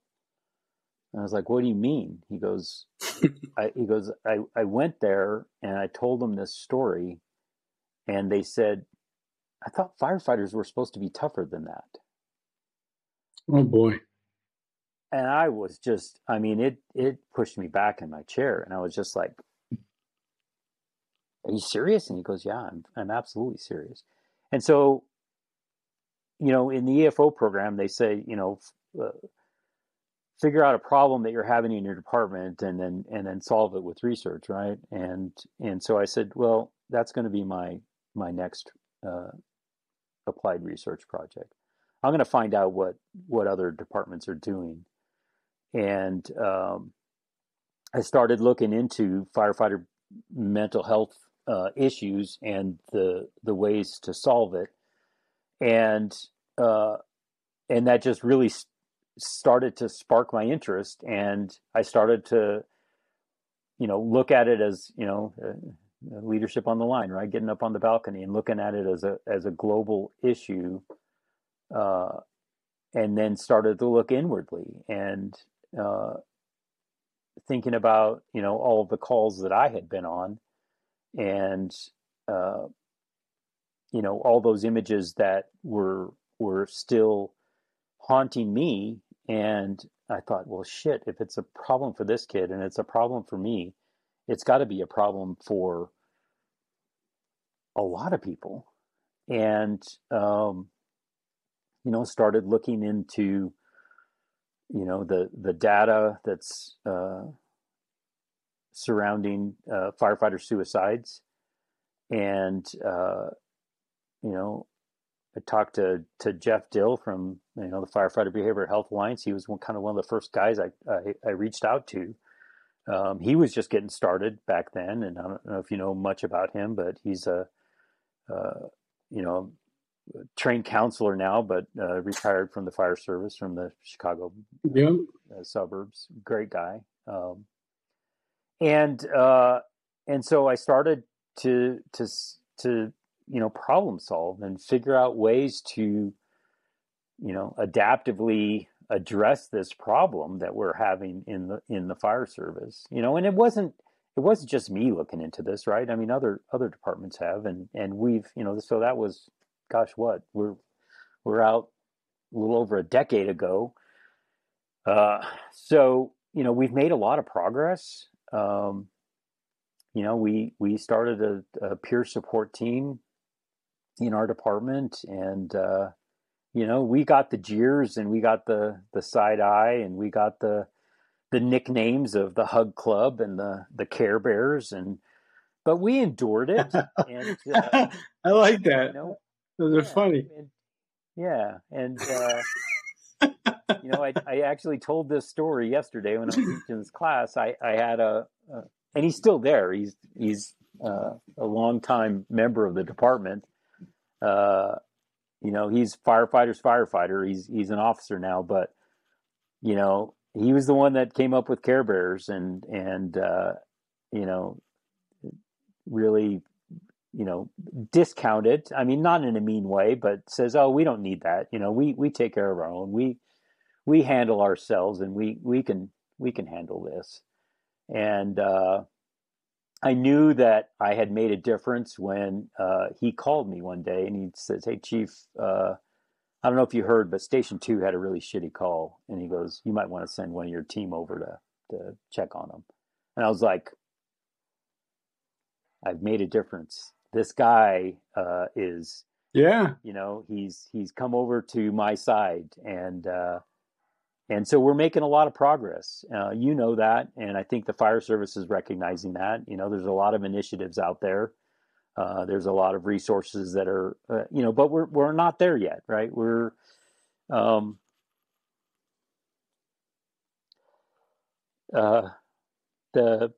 hardest part about the development of our program is that I lost a member of our department to suicide.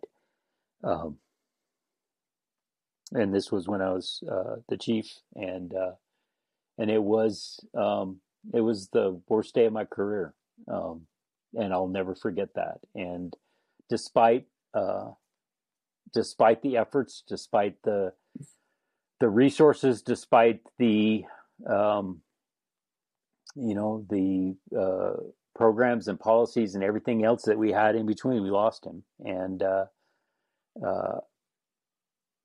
he slipped through the cracks. And so, it kind of relit a fire that may have started to dwindle a little bit. And I said, I don't want another chief to have to go through this. And I've talked to plenty of chiefs out there who have lost members to suicide, and they all have the same story. We didn't know. And so, I it's my passion. And after I retired, I said, I'm gonna stay involved. And so I am. I'm trying to, are we going to prevent every suicide? Well, I don't think it's a realistic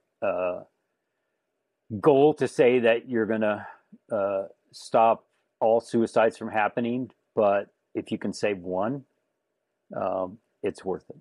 It's worth the effort.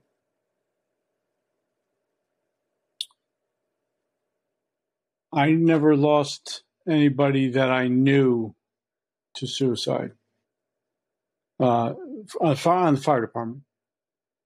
But looking back, we had lost retired people, but never considered it an issue because they were retired.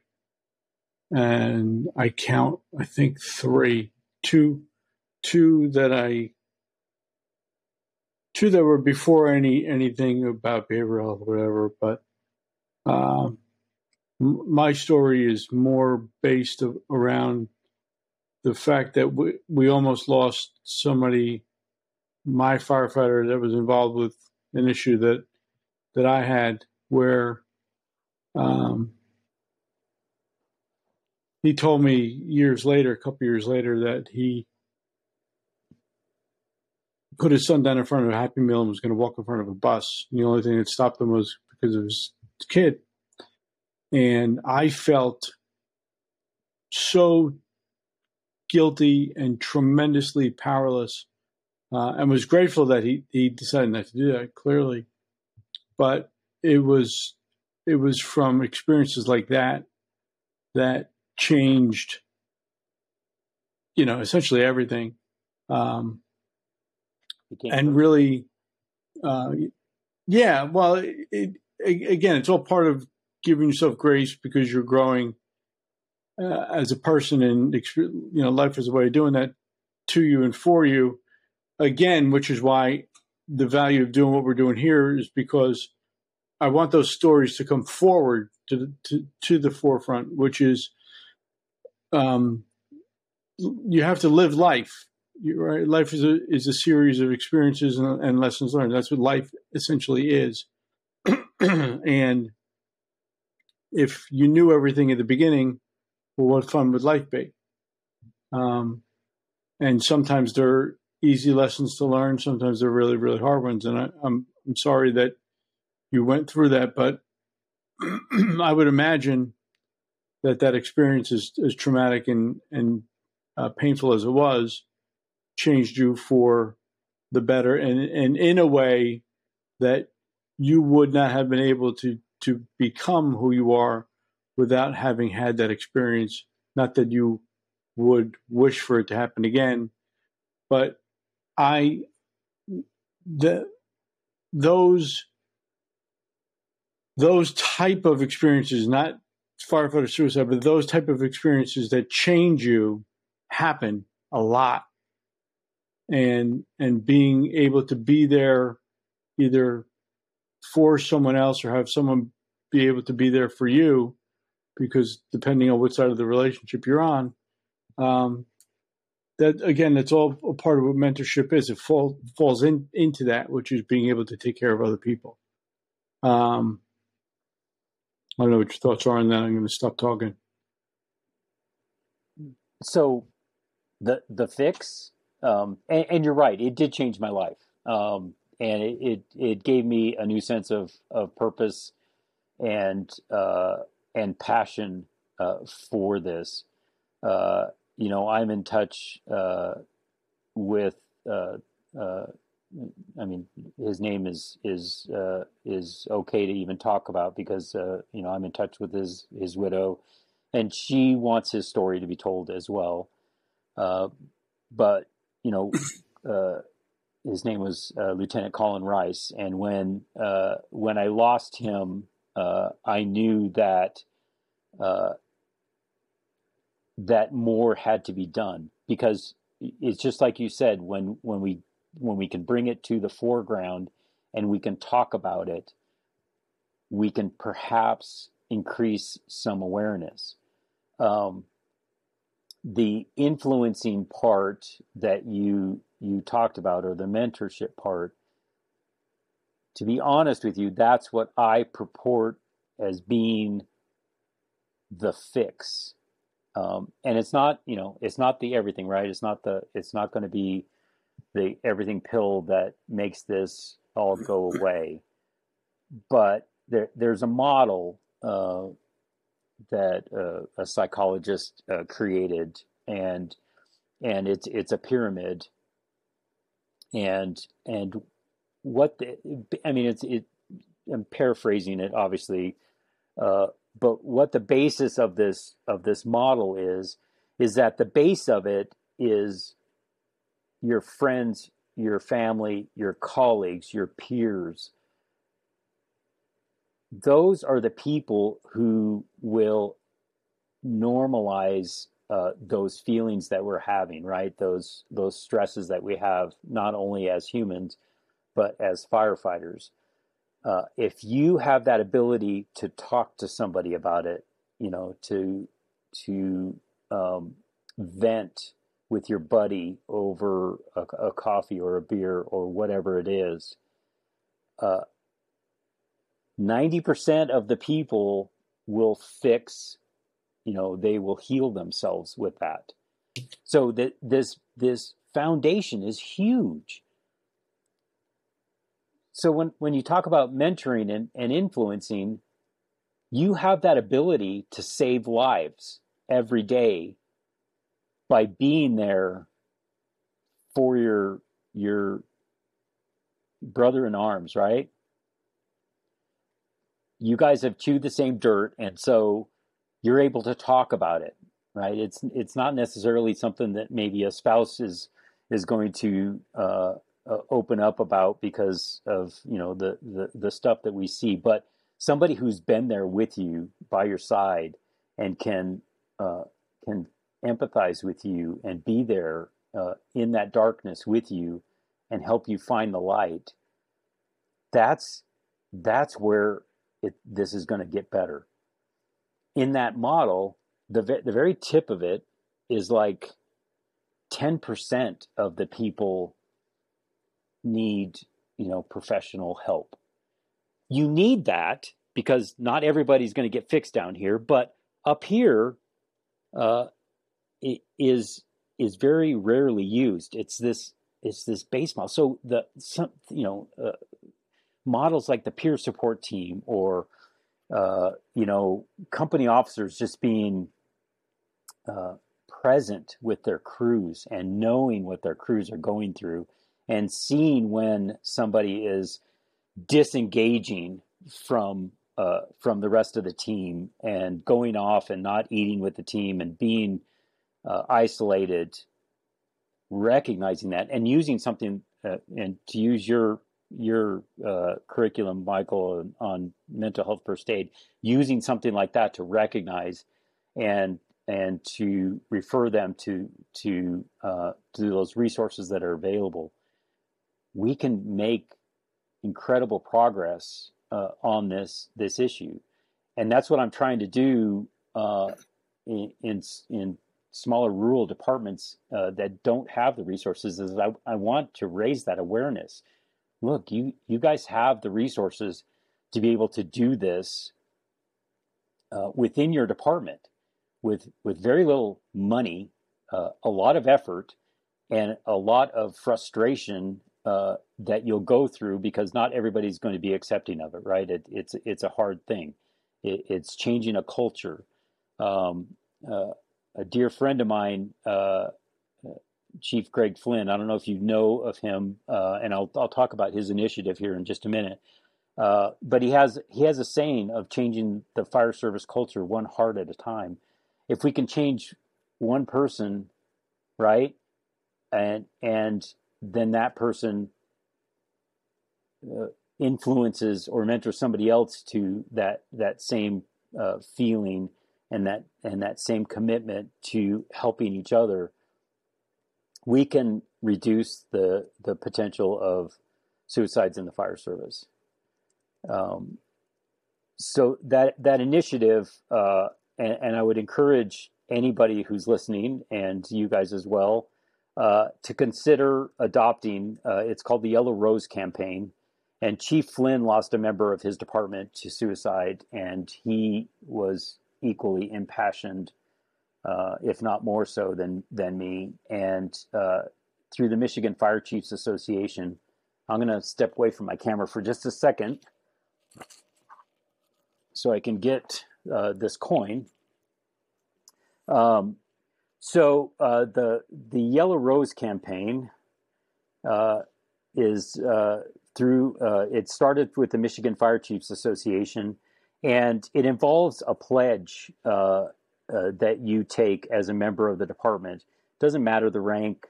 There's no stigma behind it, and what it does is it says that you will be there for your brothers and sisters with whom you serve. And super simple. It is an incredibly simple concept. that we adopted at the New Mexico Fire Chiefs Association. And then I was able to get our union to purchase the one side of the coin. And we did this as a labor management initiative in our department. And so it's voluntary, but a good 90% of the department did it. They took the pledge, they get the challenge coin, and it's kind of a public acknowledgement that, hey, we're recognizing that this is an issue and we're doing something about it. And it doesn't cost anything except for the cost of the coin, but it's just something to consider for anybody that wants to do something simple but effective. Paul, we talk about mental health and some people could tune out or get a little fatigued with it. But if you're on LinkedIn as much as I am and other social media stuff, there's so much to be said for people don't care how much you know to know how much you care. About people don't leave. How does it go? People don't leave bad companies; they leave bad bosses, or something along those lines. It really is about taking care of people. And like I said before, I wasn't always this way, but you grow and you make mistakes and you acknowledge mistakes and you try and leave it better than you found it. We are in the people business. We are people that take care of people. And we can get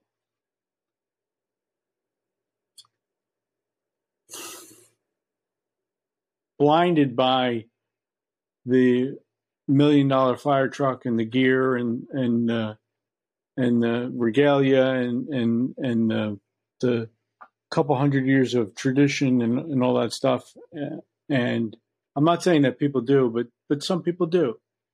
And when we recognize, and this is truly what I love about what I do now, is that I get to see people. I've incorporated a couple of new programs for people coming into the fire academy, and one of them is a journaling program. Oh, awesome! Because I see them before they start. I see them on day one, which is a mandatory orientation before they're in the fire academy. They're accepted, but they're not in.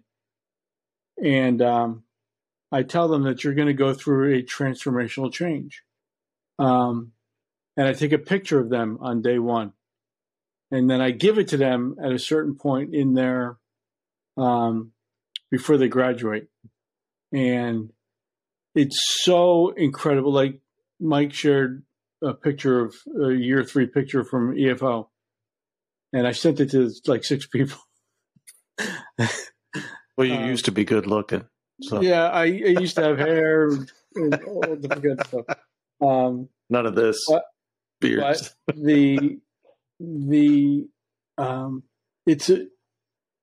it begins and ends with people. And there are so many people that come into this business. I'm convinced. I mean, I could be wrong, been wrong before, I'll be wrong again. I'm convinced that people come into this because they want the camaraderie.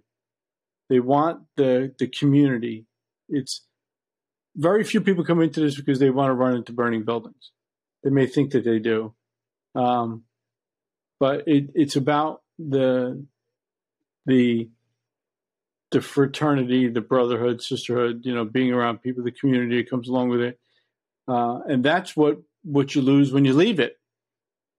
And we're all on the other side of that. And not that life's not good on the other side, right? We've said that before, but you still do miss that. Absolutely.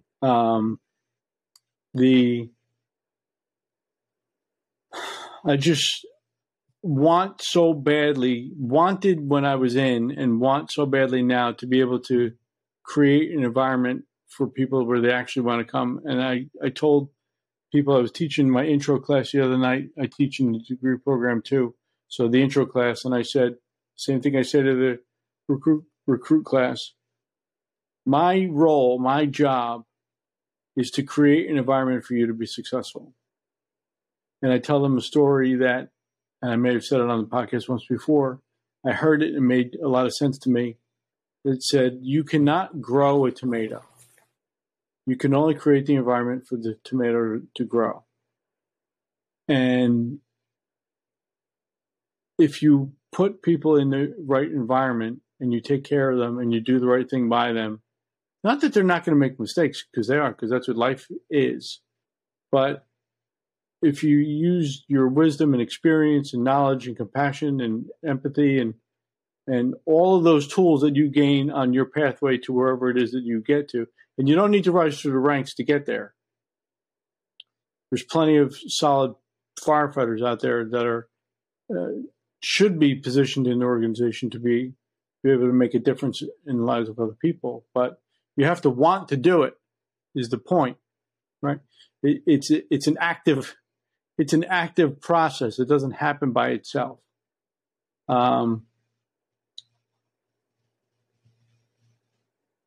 It takes work, and it takes caring, and it takes being vulnerable. You know, my friend Dan DeGrice talked about that in his keynote for FDIC, which is, it's about being vulnerable, and it really is. You have to let other people know that you care, and sometimes that can put yourself in you can feel exposed by doing that, because sometimes it's easier to hide behind all the shields that we have, as Brene Brown talks about, the armor that we put up. But I'm convinced that we're leaving it better than we found it. I'm sorry, Michael, go ahead. No, it's okay. I just like that the theme for this podcast, which came from Paul before he became a firefighter, was the human connection is the key, is the basis of that pyramid you mentioned. It's why you chose to be in the fire service. It's what was interesting to you as a reporter, visually or in written word or verbally. Just human connections across the board. And it solves so many ills when you know someone cares about you and relies on you caring about them, because that's that closed loop part of it. Because you can care a lot about somebody who's lost, but if they're lost, it's because they don't realize that they need to care about you. That it comes back around, kind of like that story you said about the guy that did not choose to kill himself because he gave his kid a Happy Meal. He needed to be there for the kid. He had a reason to be. He had a reason to be here with us. And it solves addiction problems. It solves depression. It solves so many of humanity's ills, that human connection with each other. And in the fire service, military, police, law enforcement, anybody who's under EMS, anybody under stress for their job, in other words, the crisis management people, it's absolutely essential, because we all have to rely on it. We all have to lean on each other. That was one of my favorite lessons from EFO year 4, was going out and doing the ride in Gettysburg and going to North Carolina's monument and showing how I don't know if you guys did year 4 with it. That's where you stopped, but that's where we stopped. The actual carving, the actual monument shows the soldiers literally leaning against each other, shoulder to shoulder, touching each other. And that physical human connection was also an emotional human connection. It's how they could continue to keep going because they had their brother with them right next to them. So, and even in the fire service, you're supposed to be in contact with each other when you're inside of a burning building. You're supposed to be together. Human connection. I like that. I like it that's like the theme of the night, and how it relates not just emotionally but physically, and also just what gets us into this business. And it's also why Mike and Rob and I are doing this podcast. We like to still be connected, especially with people who are special, which everyone is. Everyone is special. So this human connection is really a nice theme. I'm really enjoying the conversation. Yeah, well put, Michael. So, Paul, I know that I just saw you post some on LinkedIn, and we talked about some of the work that you're doing. Talk to us about your newest endeavor. So just through my kind of passion for this subject, I started volunteering for the New Mexico Suicide Prevention Coalition, and we're We're, just a ragtag group of people who care. A lot of the folks involved are mental health providers or on the periphery of providing services for various communities. And we talk a lot about solving that problem. New Mexico, unfortunately, is fourth in the nation for suicides per capita. And if you look at the data, you'll see that a lot of Western states are in that list. And we have a lack of resources here, access to means, and all of the issues that go along with suicidality. And the fire service is a reflection of society, right? I mean, our communities are us. And the numbers of people who are dying by suicide, tend to be white males, age 25 to 45.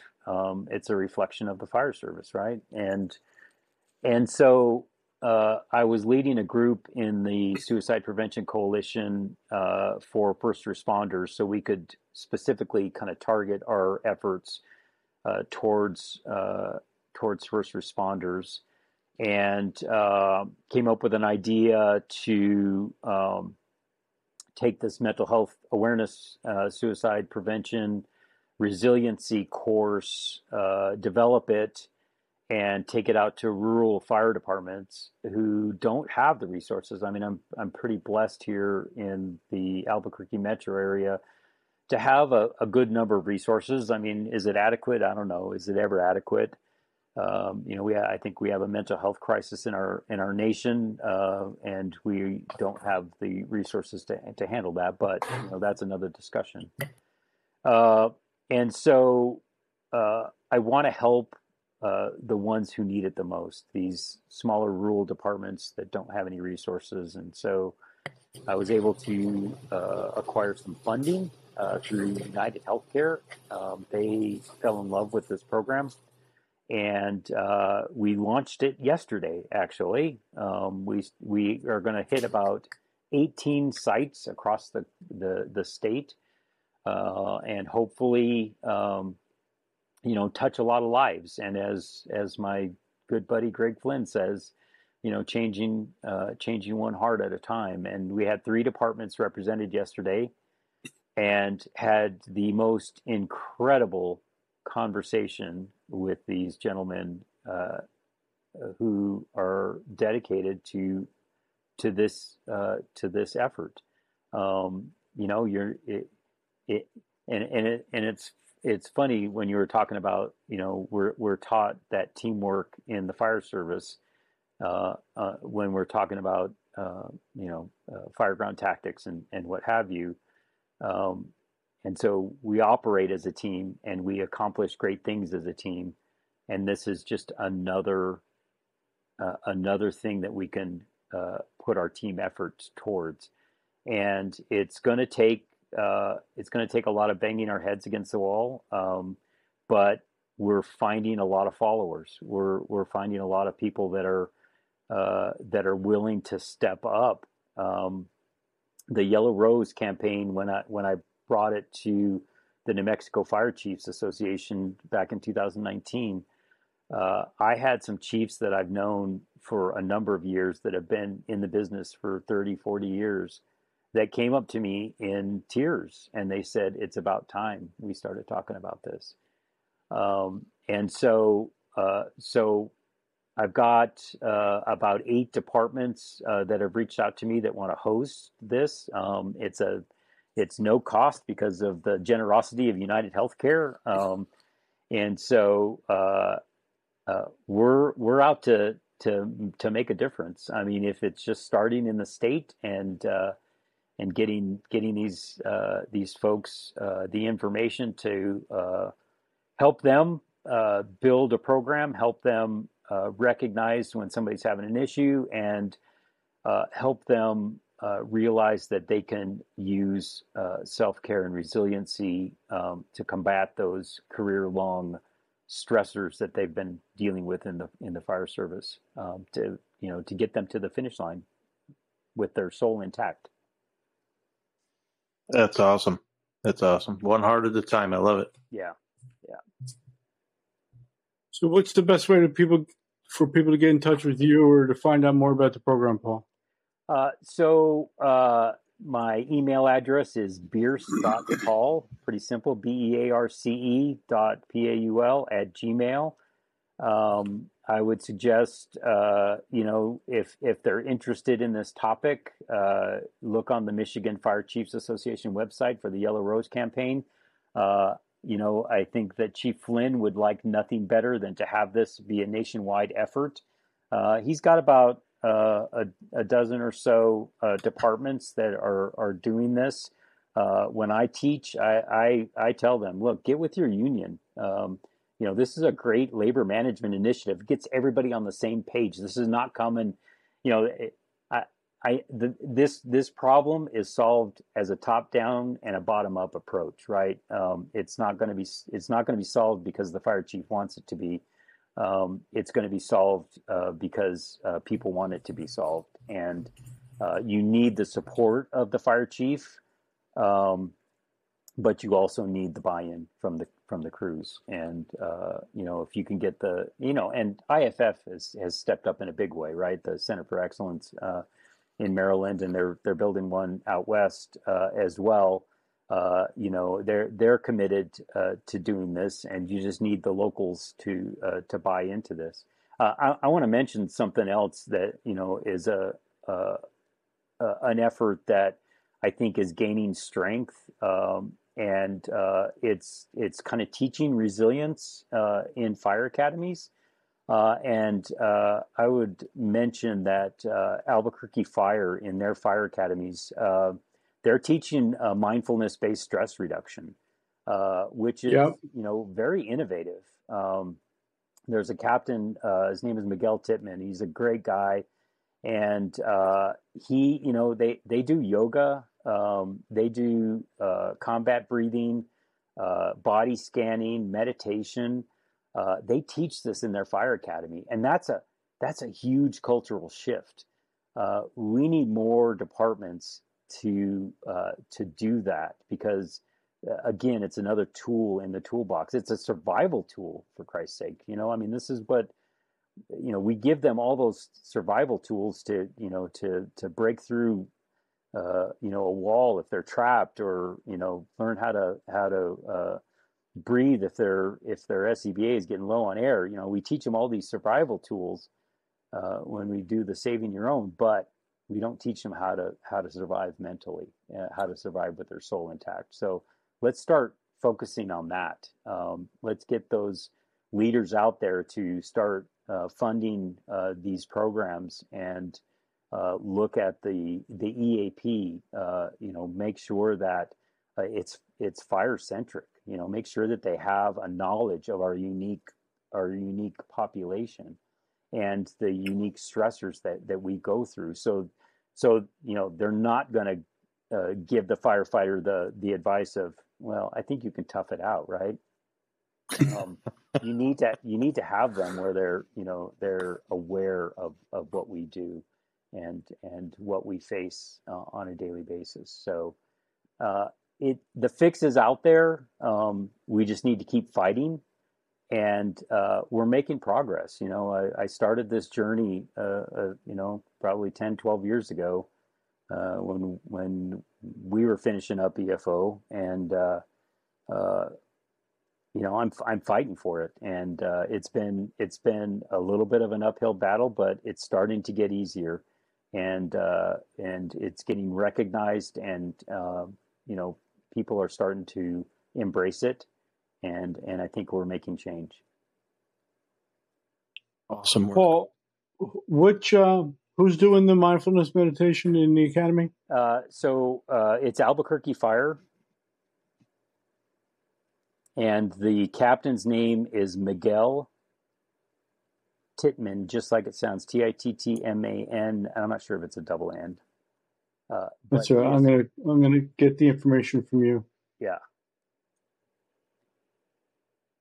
Interesting. Very smart guy. Interesting stuff. He's the local 244 president for the Albuquerque Fire Union, and he's done a number of presentations for IFF conventions about this, and so it's making inroads. And I figure if you can get labor to bite off on this and get some fire chiefs to support it, we're gonna make a huge dent in a big problem. Yeah, well, listen, I mean, as I said on previous podcasts, the Florida system is a little bit different. The vast majority of people that are in the fire academy are pre-employment. They come to us to get certified and then go get hired after. So there's no labor management. I could pretty much institute as much change as I want. And one of the things I love about it. It's great being in charge, isn't it, Michael? It doesn't suck, Any final thoughts do you have for us, Paul? It was truly an enjoyable time that we had tonight, but it seems like a pretty good place for us to wrap it up. Any final closing thoughts you have for the listener? I would say that, just this, that I appreciate the opportunity, to